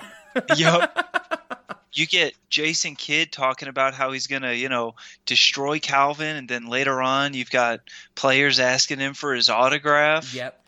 Oh my God, that joke makes no sense to me, but Dirk Nowitzki, Steve Nash, and one other person comes up to Calvin in like the hallways behind the locker room, and Dirk Nowitzki's like, Calvin, can I get your autograph? And he goes, yeah, sure. Should I make it out to Dirk? And he goes, no, it's actually for my niece. And he goes, well, what's her name? Dirk. That's actually amazing. That was so good. It's like just... Dirk Nowitzki, period, I think is just a goofy-looking human being, and seeing him act in this way, in this one minor little joke, is absolutely fantastic. Hey, Calvin! Listen, man, can I get your autograph? Sure, Dirk. It's actually for my niece. What's her name? It's Dirk. Man. And I think for the logic leaps, you know, we have to accept, if you're going to do like Mike, if you're going to have this kid put on some sneakers and be Michael Jordan, dude, don't try and over-explain that. Just don't even try. Right. Just do it. You're right. And run with it. That's what makes this movie work, is that it knows exactly what it is, and it owns exactly what it is. We were talking about earlier the fact that, you know, there's no counter magic, whether it be from another person or a detriment to Calvin when he uses these sneakers. That's fine. That is literally, like, this movie might be, comparing it to, I haven't seen a lot of kids' movies in recent years, but just movies in general, this movie might be the best case, an example, for Occam's razor. The simpler path is the better path, because it lets this story breathe way more than anything that would be bogged down with rules and counter magic and detriments. This movie just lets it be what it wants to be, because you got a kid with magic sneakers, and his antagonist is a greedy orphanage owner. That's all you need. That's perfect. It's fun. It's so much fun. Oh yeah, good fun. Good. I'm glad you brought that up for sure. That was definitely something that needed a discussion. With that being said, anything else that you've thought of for this movie before I start to talk about the sequel? I think that's all I got, man. Okay, so in 2006, there was a direct-to-video sequel of Like Mike. I had never heard about this. I had never seen it until, you know, researching Like Mike. It is called Like Mike 2 Street Ball. I think we mentioned earlier it stars... so I guess before we say that, It is directed and written by completely different people. None of the original cast returns, and none of the events from the first film are mentioned. What a shame. Exactly. That's my problem. And to expand on that, the shoes get hit by lightning again. There's not even a mention that they're the same shoes. For all intents and purposes, this movie wants us to think, since the shoes got busted up at the end of the first movie, that this is a different pair of MJ sneakers that get hit by lightning again. So that's what they go on. We got that. Another pair of MJs, and they get hit by lightning again. You cannot do a sequel that just completely reboots it. You need to continue on. Like we said before, the sequel should have been someone else gets a magic pair of sneakers and it's Calvin versus this other dude. And you could, even as stupid as that sounds, you could play off the fact that you have two NBA teams. Maybe that's the pitch. It's the 7-game series of the championships. Both teams have a little kid with magic shoes on them. And they both know that they have magic shoes. And you could get into the subversive kind of psychological idea of, well, you know, how does one kid take away the magic shoes of the other? Like, you don't need an orphanage villain like Crispin Glover. You just need their adversarialness. That would be great. I would watch the shit out of that movie. There's so much they could have done with it. They could have chosen, like you said, a different basketball player. Shit, we could be doing like LeBron right now, just like we're doing Space Jam 2, but nobody's talking about like Mike. Nobody's trying to do another like Mike right now. They're trying to do another Space Jam. We're going to hope that this podcast reinvigorates Like Mike so that, 1, it gets a Blu-ray release, and 2, it gets a sequel, a true sequel. Yeah. That's our biggest hope on this podcast. But let's forget about Like Mike 2. Let's do a real like someone else. I don't care. Pick like Carmelo. I'm cool with it. Yeah. You know, let's just see what else we can do with the concept, because there's a lot there. Absolutely. So I was very shocked to see that. Like I said, I've never seen this film. Maybe I'll search it out one day and watch it, but it seems like it does not live up to anything. Like this first Kobe. Like Kobe? What if we did a like Kobe? That would take off right now. That would be great. But you gotta give respect to Kobe when you do it, because exactly. That's the tough part, because how do you we get a scene in the first Like Mike that we discussed where Tracy Reynolds brings the woman back to his room. How do you do that tastefully for Kobe? Because, of course, Justin, Kobe was accused of rape many times. Okay, all right. How do we... So it's going to be a balance if we did like Kobe. Like LeBron might be a little more straight and narrow. And also, like LeBron, the 2 L's, the alliteration of that title, that could work. You know I'm all for the like LeBron, but while we're talking a little bit about scandals... Michael Jordan's biggest vice was gambling. Oh, Hitler mustache. Oh, gambling. Okay, my bad. Gambling. That man was a gambling fiend. Sure. There's a lot you can read about it, but they had no shame in the orphanage runner is gonna, go on a gambling run. That's gonna be the whole big climax and the whole big culmination of the conflict.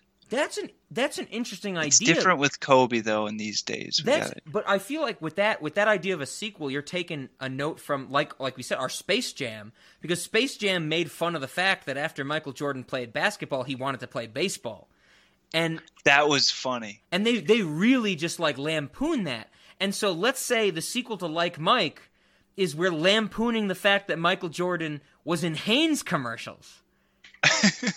That's a really good idea. I like that. I don't think we have the idea fleshed out completely, but taking it from professional sports star to commercial star or TV personality, that would be interesting for sure. So you're saying we need Bow Wow to find another pair of Jordans and start doing commercials? I would absolutely love a sequel to Like Mike with current aged Bow Wow. That would be amazing. Like, I don't want another kid. I want it to be like literally like the 18 years after the fact. And they would reference, they'd be like, remember when I was on the LA Knights and I caused us to get into the playoffs? And dude, the whole movie could talk about like how the LA Knights did in the playoffs without Calvin. That would be great. I hope they bomb, by the way, if this happens. I hope they just don't even make it out of the first round. That would be such an amazing scene where we get, Calvin and Tracy Reynolds yelling at each other, where Calvin's like, I needed to live my life. The shoes were magic, Tracy. And Tracy's like, you let us out to dry. We lost in the first round of the playoffs. Like, oh my God. It could be a gritty, dramatic reboot of Like Mike. I love it. There's so much here. There's so much that could be done. Yes. But they fucked it up. They just rehashed the story in a straight-to-video sequel, which sucked. I know, and I've never seen it, but from what I've read, it sucks. And the only things I have to say about it are the people who are in it. Of course, we get Budget Bow Wow, whose name I didn't even write down. He just kind of looks like Bow Wow. But apparently, from what I've read, Kel Mitchell is in it. So from Keenan and Kel. Keenan and Kel. Who loves orange soda? I love orange soda. I do. Justin and I actually not too long ago watched Good Burger together. Remember that? Oh, I'll never forget. And that was we could do another 2 hours on Good Burger now. We were shocked by being reminded that fucking Carmen Electra is in that movie. Who, by the way, has regained popularity. I love that she regained popularity with us because we were like, holy shit, Carmen Electra, I haven't thought of her in like 15 years from Good Burger. Yep. The world's talking about Carmen Electra because of the Michael Jordan documentary going around, Last Dance. Right. She's trending, bro. Oh my god. Okay, Oh my god. We might need to do a Good Burger episode because I also remember if anybody has watched Good Burger when they were a kid and they don't remember it, we are not kidding you. There is a dance number, a musical number, in a mental asylum of the song Super Freak by Rick James. That is a literal moment in that movie. That movie was incredible. I was so impressed. I remembered it like I didn't remember anything from that movie before we watched it, and I was blown away. So that's a good point. I'm glad you bring that up. That might be your next spot on Cinemodities when we go to Good Burger, because I'm pretty sure, if I remember correctly, Zach has told me he does not like Good Burger. When was the last time you watched it? Exactly, that's the question. If he hasn't watched it recently, then he should try and reserve judgment. Give it a go. Yes. So apparently in Like Mike 2, Kel Mitchell is in it. I don't really know to what capacity. The other thing, there's a cameo by Mark Cuban. So Mark Cuban, of course, is the owner of the Dallas Mavericks and also one of the panelists on Shark Tank. And yes. I bring this up because very frequently, Justin, just so you know, for your knowledge, back in the day when we were trying to get the Cinemodities restaurant started, Mark Cuban was one of the initial investors. Oh, okay. Yes. The other thing I had to bring up, which might be incredibly obscure, and I don't know if Justin knows about, one of the little kids in Like Mike 2 is played by Brett Kelly. Brett Kelly is best known for playing Thurman Merman in Bad Santa. Have you ever seen Bad Santa? I think I have, but... So the premise of Bad Santa is that Billy Bob Thornton as a Santa, he gets a job as a mall Santa, and he's a drunk, right? He is a drunk. He's a sex addict, but he's using that position as a mall Santa, where him and his crony, who plays the elf, are able to get access to the mall and rob stores in the mall. So when he moves to this town, he starts banging this kid's mother. Like, that's where he gets to stay. He's banging this kid's mother. The kid's name is Thurman Merman. Not only is that a great joke, but let me tell you the best moment in Bad Santa. Santa, it's established, like the first 20 minutes, I think it's got to be like an hour 45, maybe an hour 50. It's not too long. But in like the first 20 minutes, the whole movie is set up where he gets the job as the Santa. He's a drunk. He starts banging Thurman Merman's mom, and she lets him stay in his house. And the whole movie, like, Thurman Merman looks up to Bad Santa, to Billy Bob Thornton. And Billy Bob Thornton's like, I don't give a fuck about you, kid. Like, I'm just here to rob shit. I think he's a safe cracker. Like, that's his ability. 3/4 of the way into the movie, like in the middle of the third act of the movie, Thurman Merman comes to him and he's like, Billy Bob Thornton, like I did really well on my report card. Like I did well in school. And he shows it to Billy Bob Thornton, to Bad Santa. And literally, these two characters have been interacting for over an hour and 15 minutes. And Billy Bob Thornton looks at the report card and goes, who the fuck is Thurman Merman? And the kid goes, that's me. And he's like, your name is Thurman Merman? Like, it's a late third act joke that Billy Bob Thornton never knew this kid's name. And it is amazing. That's so good. So yes, so Thurman Merman, Brett Kelly, is in Like Mike 2. Wow. Well, I'm glad he at least moved on up from Like Mike 2. This is the only reason I think I want to see this movie, is to see someone playing basketball. Because he's a fat white kid. I want to see him and be like, that's Thurman Merman playing basketball. Wait, he plays basketball in the movie? Yeah, because he was a kid still at the time of this movie. Like Mike 2, 2006. I think Bad Santa was 2000. Murph doesn't play basketball in Like Mike. That's a good point. He might be the friend. I don't know for sure. Yeah. I guess I'll have to check it out. Tune in next week for Like Mike 2 Street Ball. Oh man! Oh no, that's good. That's good. So that was all I had to say about the sequel. I think we think they did it wrong. Tune in a few years when Justin and I sell our screenplay for the true Like Mike sequel, because I think Lil Bow Wow's still acting. I think he's been in stuff since this when he's older.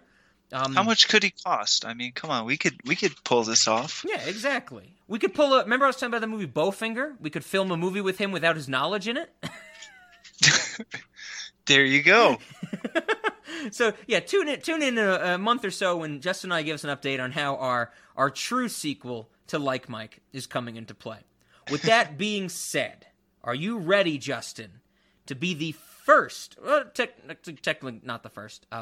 We had an episode where Rob was not involved, where Zach interviewed some urban explorers and asked them these same questions. So technically, the second special guest on this podcast to talk about our real questions. Are you ready? I've never been more ready, Rob. Okay, so we always start with cinemodities and late night. And so just because I think it's good always to kind of recover this, not only for Justin's sake, but for our audience, because we always kind of just breeze into it.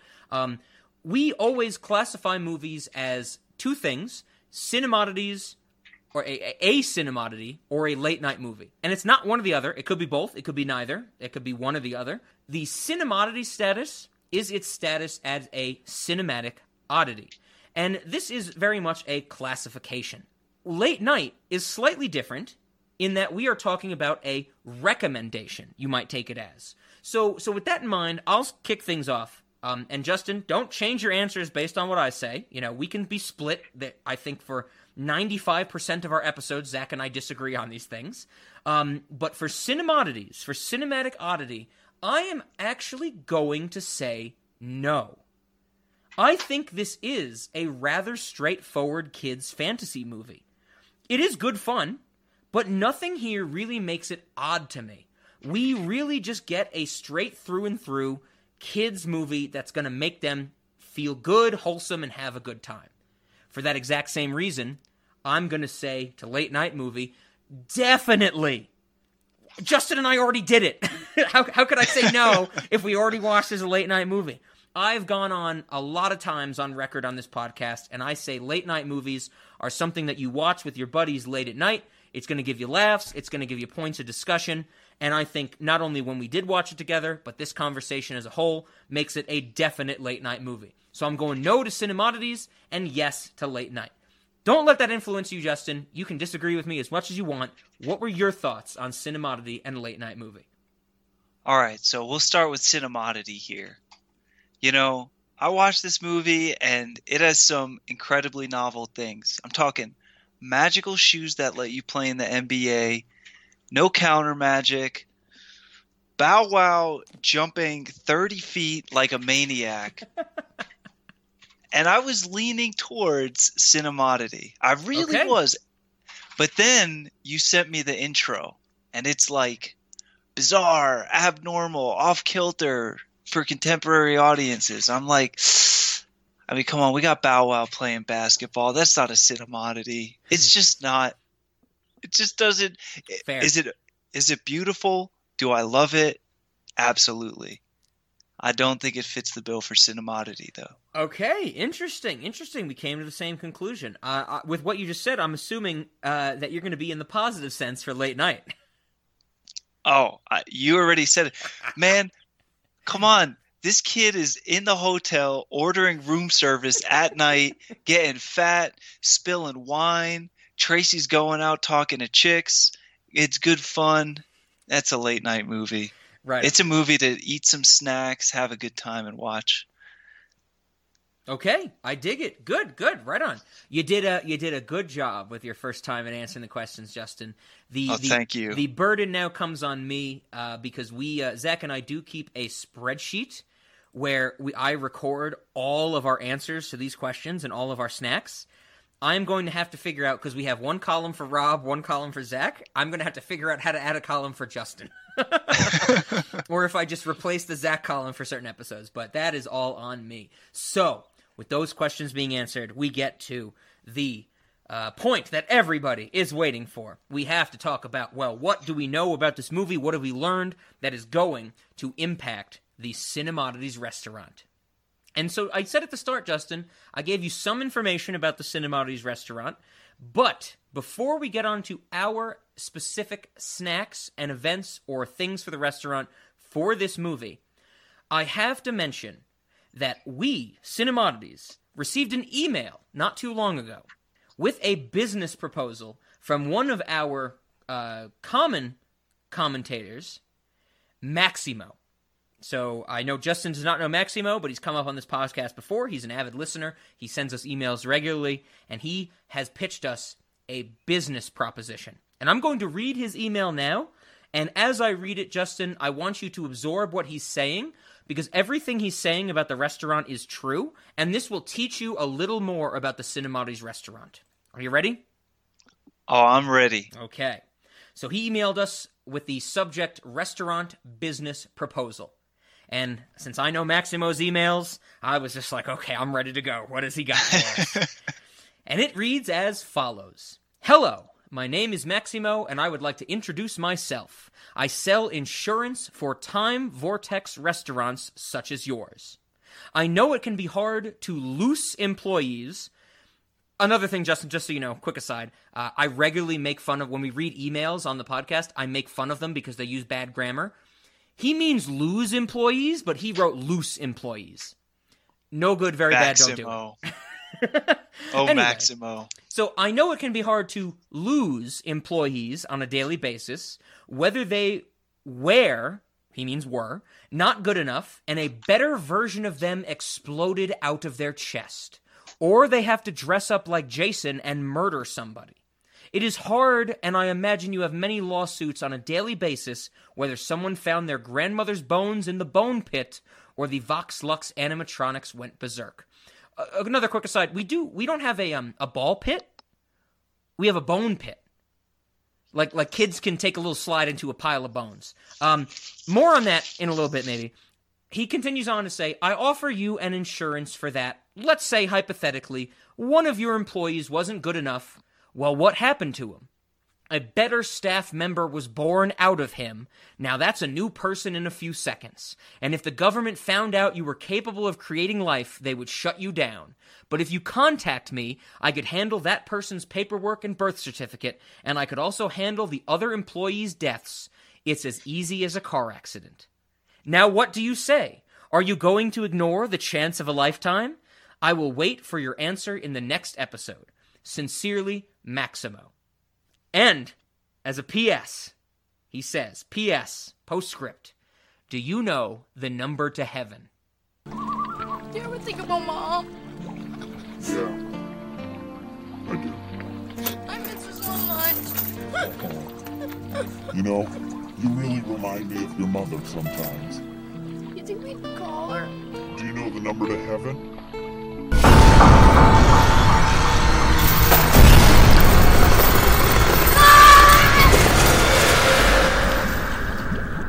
So, just initial thoughts, because Justin's a newcomer to this podcast. what do you feel about our restaurant right now? Because I'm Okay. also legitimately like this. What I read is a legitimate email we received. I did not write that and say it with somebody else. We legitimately received those words in an email. That's what this restaurant and podcast have led to. I've got a whirlwind of emotions right now. I'm not going to lie. I'm going to start with the anger I feel towards you. How are you going to ask my opinion on this place and never have taken me for a tour? Well, that's a good point. You know, my dad actually worked on the original Mars 2021 restaurant. That's a good question, Justin. I'm willing to place the blame over to you, and that if you had ever listened to a full episode of our podcast earlier, you would have known that this was coming. You know, I only listened for the yams jokes. Yes. when I send you the Thanksgiving episodes that have the full "You Are My Sunshine" song. It's not okay. I'm man. Okay, that's fair. I want to jump in the bone pit. I give you that. So the next time we are both in New York, I'll have to give you the tour, because a previous episode when Ben was on here, we talked about not only the restaurant but adding a VIP room, and you as a guest of the podcast would certainly be welcome to the VIP room and a tour. You just have to understand that the tour might not lead you to the exit again. Well, then I just get free food for life. I mean, geez, that's a good trade-off. Hold up. You know, we've also talked about that. It's still not free. We've been taking people's stay-at-home order checks at $1,200 for 2 days worth of food. As a VIP, you'll see the havoc I can wreak if I don't get free food. That's all I'm going to say. As I've said before, to other fans of the show, to other VIPs, you know, you're a good friend. We know each other. We love each other. So I'll make it 20% more expensive, because we're friends. That's a good question. You bring up a good aspect, Justin, that, you know, you might have not gotten a tour, but you are owned that one day, because there's a lot going on in the restaurant that you are not privy to, and I think that you would really enjoy. Whether it's actual food or literal, like, bodies being carried out of the restaurant, I think you'd enjoy it. Yeah, as long as the booze is good, be having a time. That's.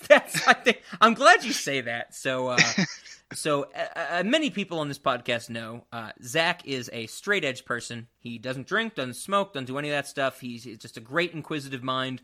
Rob is the complete opposite. It's been said many times on here. He's an alcoholic.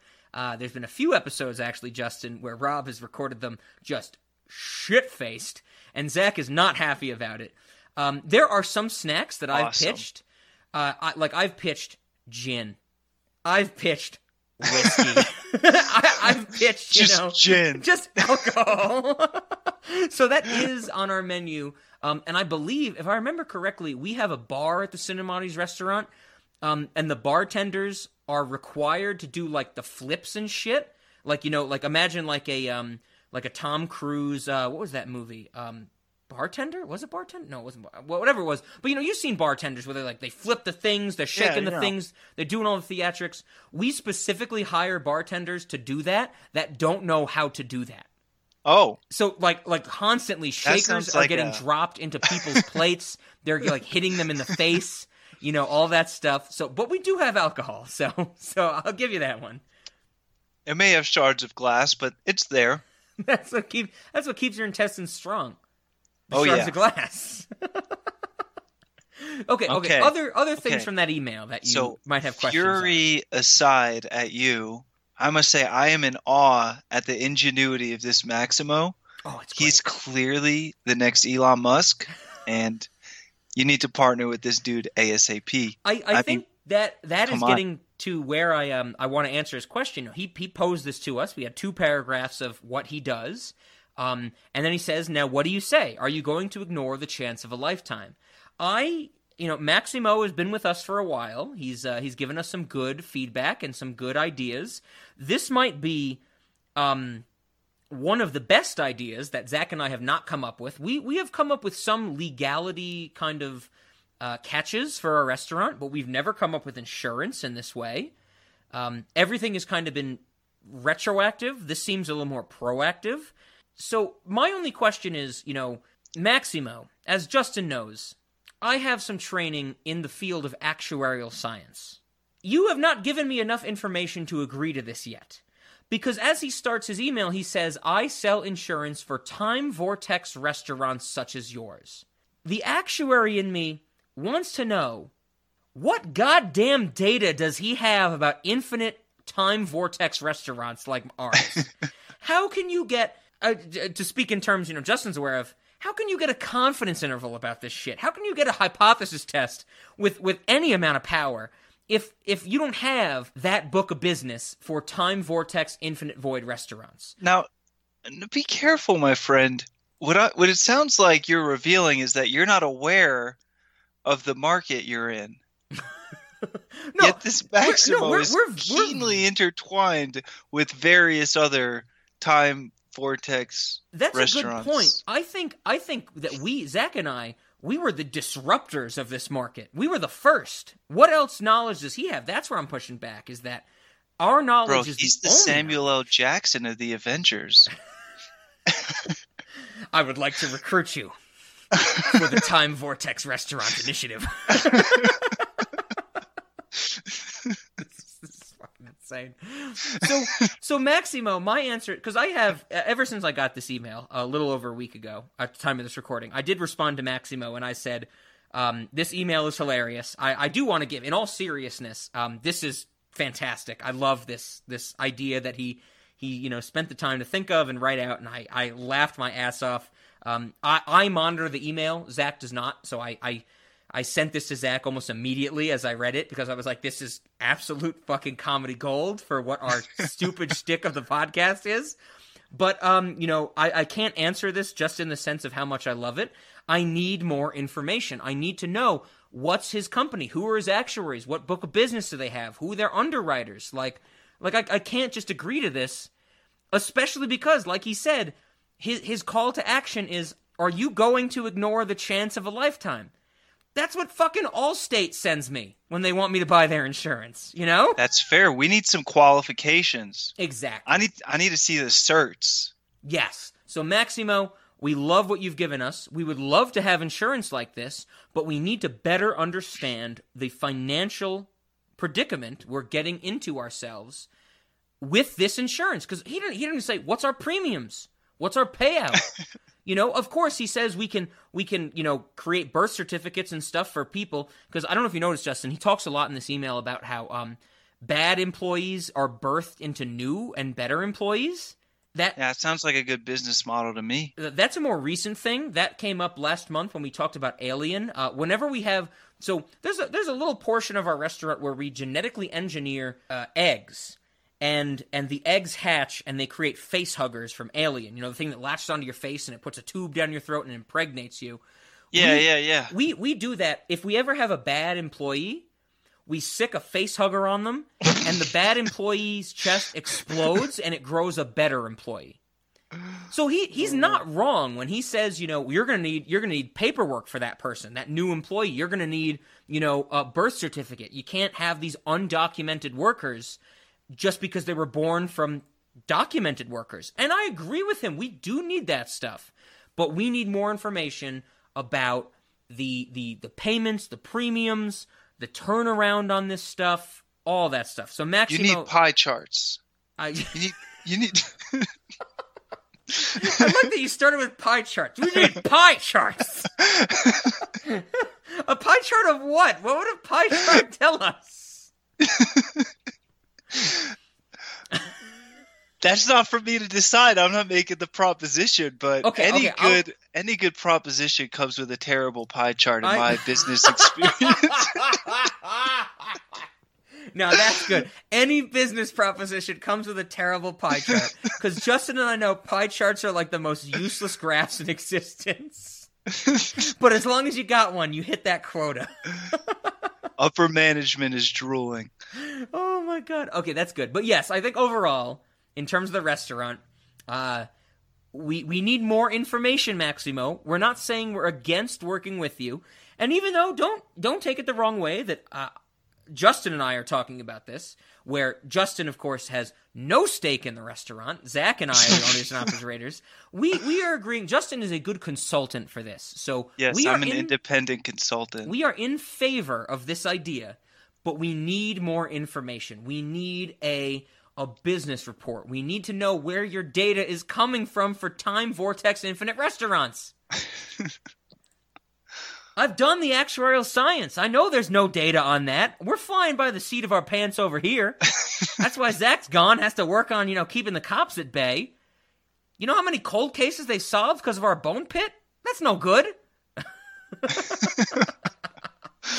Oh, God. Okay, so with that being said, I had to read that email because we always love emails about the restaurant, for sure, and Maximo is no stranger to that. With that being said, we can get into, now that you have this idea, Justin, you know that what you are pitching when we talk about snacks is going to be something that we incorporate into the restaurant. I have 3 snacks, it looks like. I don't know how many you had, but I would love to throw it over to you with this new idea of what we're going for.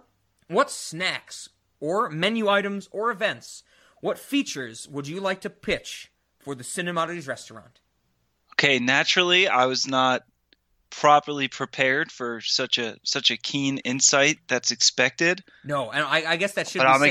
I'm gonna give you what I got. When I told Justin about, he was like, "What do I need to do to be on this podcast?" I was like, "Well, I'm gonna give you structure, but then you're gonna have to talk about Cinemodity, late night, and snacks." And then I was like, "There's an aspect of snacks I'm not gonna tell you." And he was like, "What?" And I was like, "This needs to be cold." And that was the fact that this is a podcast about owning and operating a restaurant. Yeah, he's like, just come up with some snacks, You can't just give come that up with away. some snacks. I needed to I'm like blindside popcorn. you. I can't say popcorn now. I'm gonna say popcorn. No, I got something. I got a good snack for you. Okay. So, given, like Mike, the plot does not exist without chocolate, and specifically Calvin selling chocolate to the coach, my snack is chocolate inspired. Ooh. So would you say chocolate bars or something else with chocolate? Chocolate bars, but not just any chocolate bars. Okay. Now, building on the idea that Calvin and Murph would have never gotten adopted, and Reg would have gotten adopted if she were involved with the paint throwing, instead of candy-covered chocolates, I'm talking paint-covered chocolate bars. First time on Cinemodities, getting the restaurant thrown at him, Justin comes up with something exactly in the vein of what we want at our restaurant. Paint-covered chocolate bars. I did not have that one. That is fucking amazing. My only question for you is, because I do have paint involved in my snacks, is the paint lead-based? Oh, and it's got asbestos in it. Lead-based paint-covered chocolate bars with a sprinkling of asbestos. Snickers bars, too. I want these to be Snickers. That is fucking amazing. You nailed it. That's a fucking home run. That's exactly what this restaurant is about. Because I know I didn't mention it earlier in this discussion, but one of the things is we don't care about our customers. There are many food items that will cause customers to die, or at least become very sick. And you have hit the nail on the fucking head. That's amazing. Okay. Lead-based paint-covered chocolate bars with asbestos. I love it. And Snickers bars. Did you have any other snacks? That's all I got. Okay, so on my end, I have a few. I guess I'll start with the paint one, because that's what led me to ask about lead-based paint. Because my paint snack or event involved lead-based paint, because that's just how we do it. So I think something I didn't explain earlier, even though I mentioned it, the bone pit. Little kids can ride a slide into a bone pit instead of a ball pit. This is actually a segment of our restaurant which is specifically for children. So we have the Cinemodities restaurant as a whole, but a specific portion of that is basically like a daycare. And I'm putting as many quotes around daycare as you can imagine. where the parents can drop their children off while they have a dinner, just for them. This portion of the restaurant is called Sin-E-Modities. Do you get it? Like Chuck E. Cheese's? We just took our name and did Sin-E-Modities. Not with an S, like S-I-N? Or No, it's still C-I-N, but it's pronounced Sin. Sin-E-Modities. So this is the kids section of our restaurant. And my thought when I was watching this movie and coming up with snacks was, well, why don't we have a portion of the Sin-E-Modities part of the restaurant where we can teach kids about the names of triangles, just like Tracy does. and then the kids, if they want, can have paint fights. The only thing is the paint is going to be lead-based. So what I'm saying, I'm not putting it in kinder terms than I just did. That was the restaurant pitch. I want children pouring lead-based paint over other children. It's perfect, right? Right in the theme of Like Mike, I would say. Absolutely. Other than that, going away from the Sin-E-Modities part of the restaurant, the kids portion, I had 2 snacks for the regular part of the restaurant. And one is a menu item which goes off of the room service scene that we mentioned.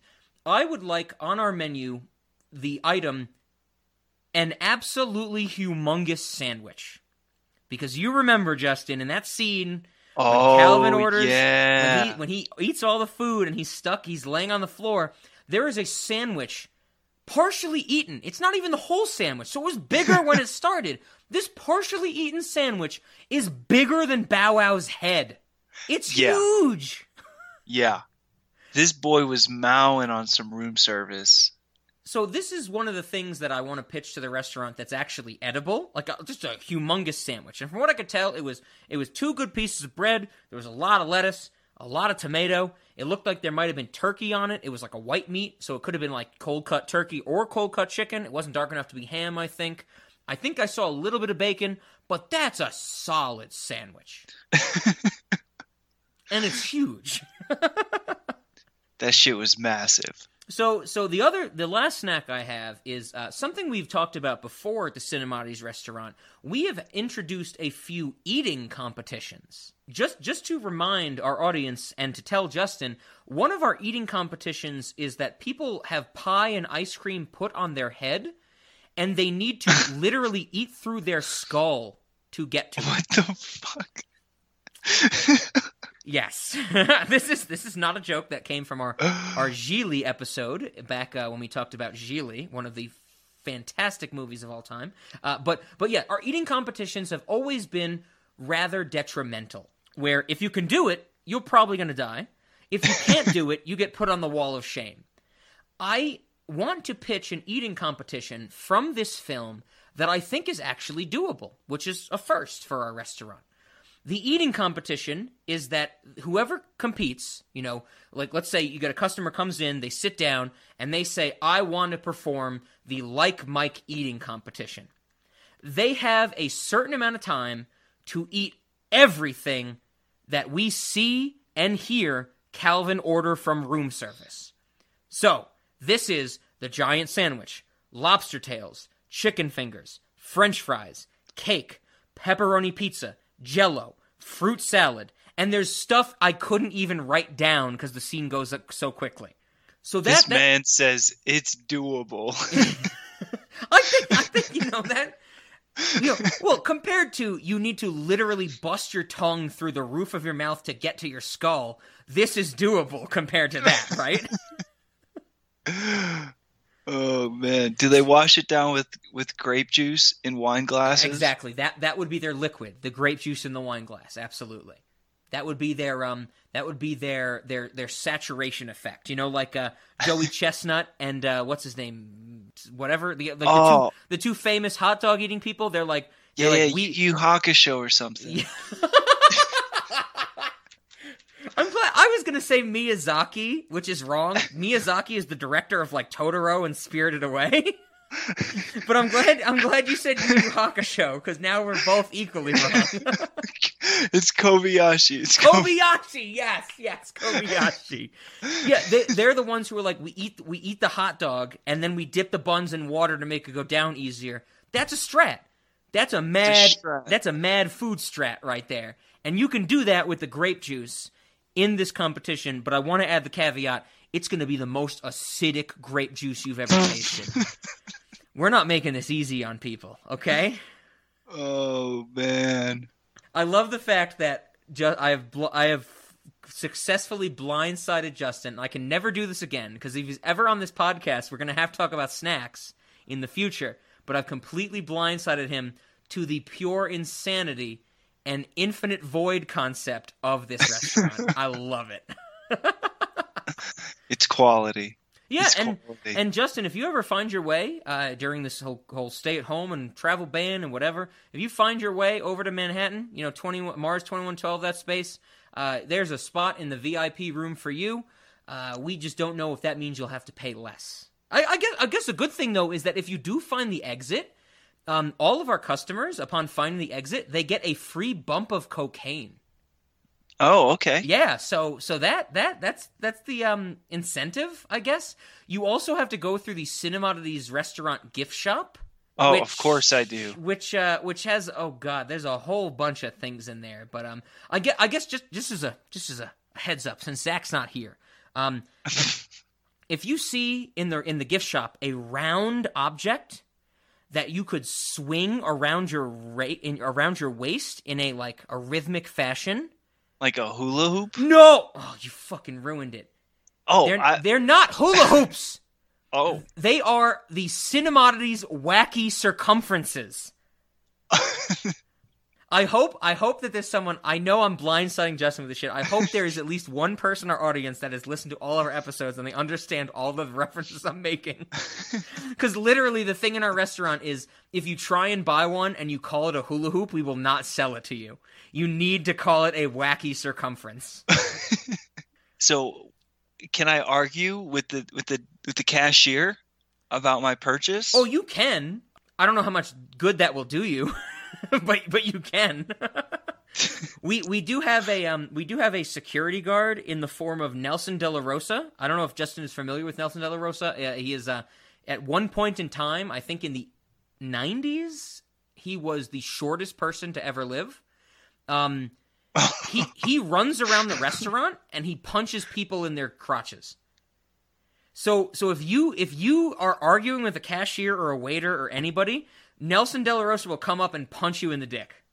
Make sure I'm wearing a cup. Got it.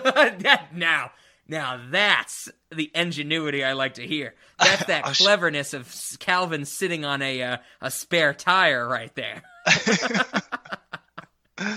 I'll wear a steel cup. He's gonna hurt his fist. So I guess at the end of this, is there any questions you had about the restaurant, about the podcast, anything like that? Or are we ready for the final little bit of this episode? Anything else you wanna talk about, Justin? Man, we covered a lot. I think I got it out of my system. And I also threw you a lot, for sure. You did. You certainly did. All right. So at the end of every episode, there is a very important question. But before we get to that question, I wanted to ask you, Justin, since you are a new host on this podcast, is there anything you wanted to plug? Are there any usernames, locales that you wanted to let our audience know that they can find you at? And anything you pitch here, I will put in the episode notes as well. Anything you want to share with our audience where they can find you and reach out to you for any reason? Well, the audience already has the most important piece of information to identify me. That would be my first name. True. But the other important piece of information would be about how terrible I am at chess, and I'm getting better. So if anyone's bored out of their mind during the whole coronavirus thing, you can find me on chess.com and beat me if you're any good at chess. If you're not, then I'll beat you. It'll be great. Either way, it'll be great. You've already beaten me twice, so... It's true, but you said you hadn't played in 15 years. So. That is also true. Yeah, and the second game I got way too into my head, like we discussed afterwards. Like I got way too strategic. I didn't let it flow like I should have. There's also some alcohol involved, which I'm sure I have didn't never help. drank alcohol in my life before. Never. Edit that one out. Edit that one. So where can they find you on chess.com? I don't know how chess.com works. Is it a username? Is it an email? What? I'm pretty sure you just look me up and send me a friend request. I don't know because, again, I don't play that much. Okay, but I've been playing. It's been fun. You can look me up as Salmon Berry. Like salmon like the fish? Salmon like the fish, berry. One word. No caps or anything. And berry as the fruit? Berry? That's it. Okay. Yep. I will include this in the show notes, just so you have the audience has a link to reach out to you for sure. But Justin is like we said at the start, that was the trade-off. The reason Justin is here is because I played him in chess. That was the deal. Beautiful deal. Fair game. We had some good games. That second one, I'm upset about myself, but that first game, that was fucking intense, Yeah, really interesting positions we got in. I had fun with it. Oh, yeah, 100%. And so yeah, if you want to contact Justin, you want to play him in chess, he would be more than happy to. I do not think this is the last time we're going to hear from Justin on this podcast, because he has a great ability to talk to people, to me, I guess. We can shoot the shit, all that stuff. So with all that being said, thank you for being here, Justin. We really appreciate it while Zach is away working at the restaurant. And for your information, there is always a final question on this podcast. How do we end the episode? And every single episode ends with a certain song or music that is related to the movie in some way, but we play it in reverse. And I have an idea for this already. We can talk about it if you have another idea. But I figured the best way to end this episode on Like Mike is to take the We Playin' Basketball song and play that in reverse as our outro. What do you think? I do not think there is any better way we could end this episode. Right? We're playing basketball. That's the only way. We playing basketball. I could say it 16 more times, but it would convey the same message. So thank you once again, Justin, for being here. If you have any comments, concerns, once again, like I said with all of our other bonus co-hosts, if you hate them and you want Zach to come back, please send us an email at cinemoddities@gmail.com. But I think that you have nothing to worry about, Justin. You've done a fantastic job for sure. Thanks for being here. Hey, it was great fun. I appreciate you having me. Definitely forward any hate mail though, if you get it. Justin doesn't understand the restaurant.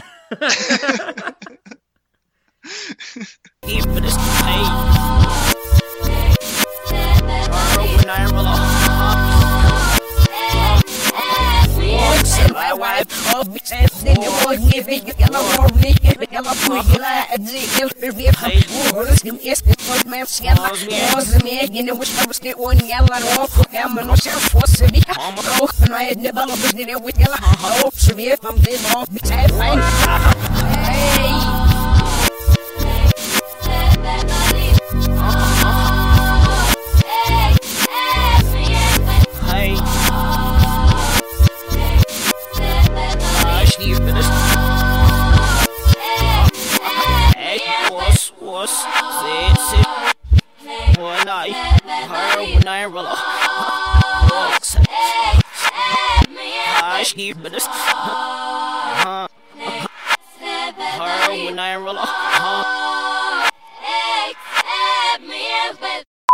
So you have the honor of getting to start with that exact intro I gave you. Can you handle it? Oh, boy. We'll see. We're going to find out. All right. Whenever you're ready. Okay. Kinemoddities. Just kidding. That'll go at the end. I'll put that as an outtake.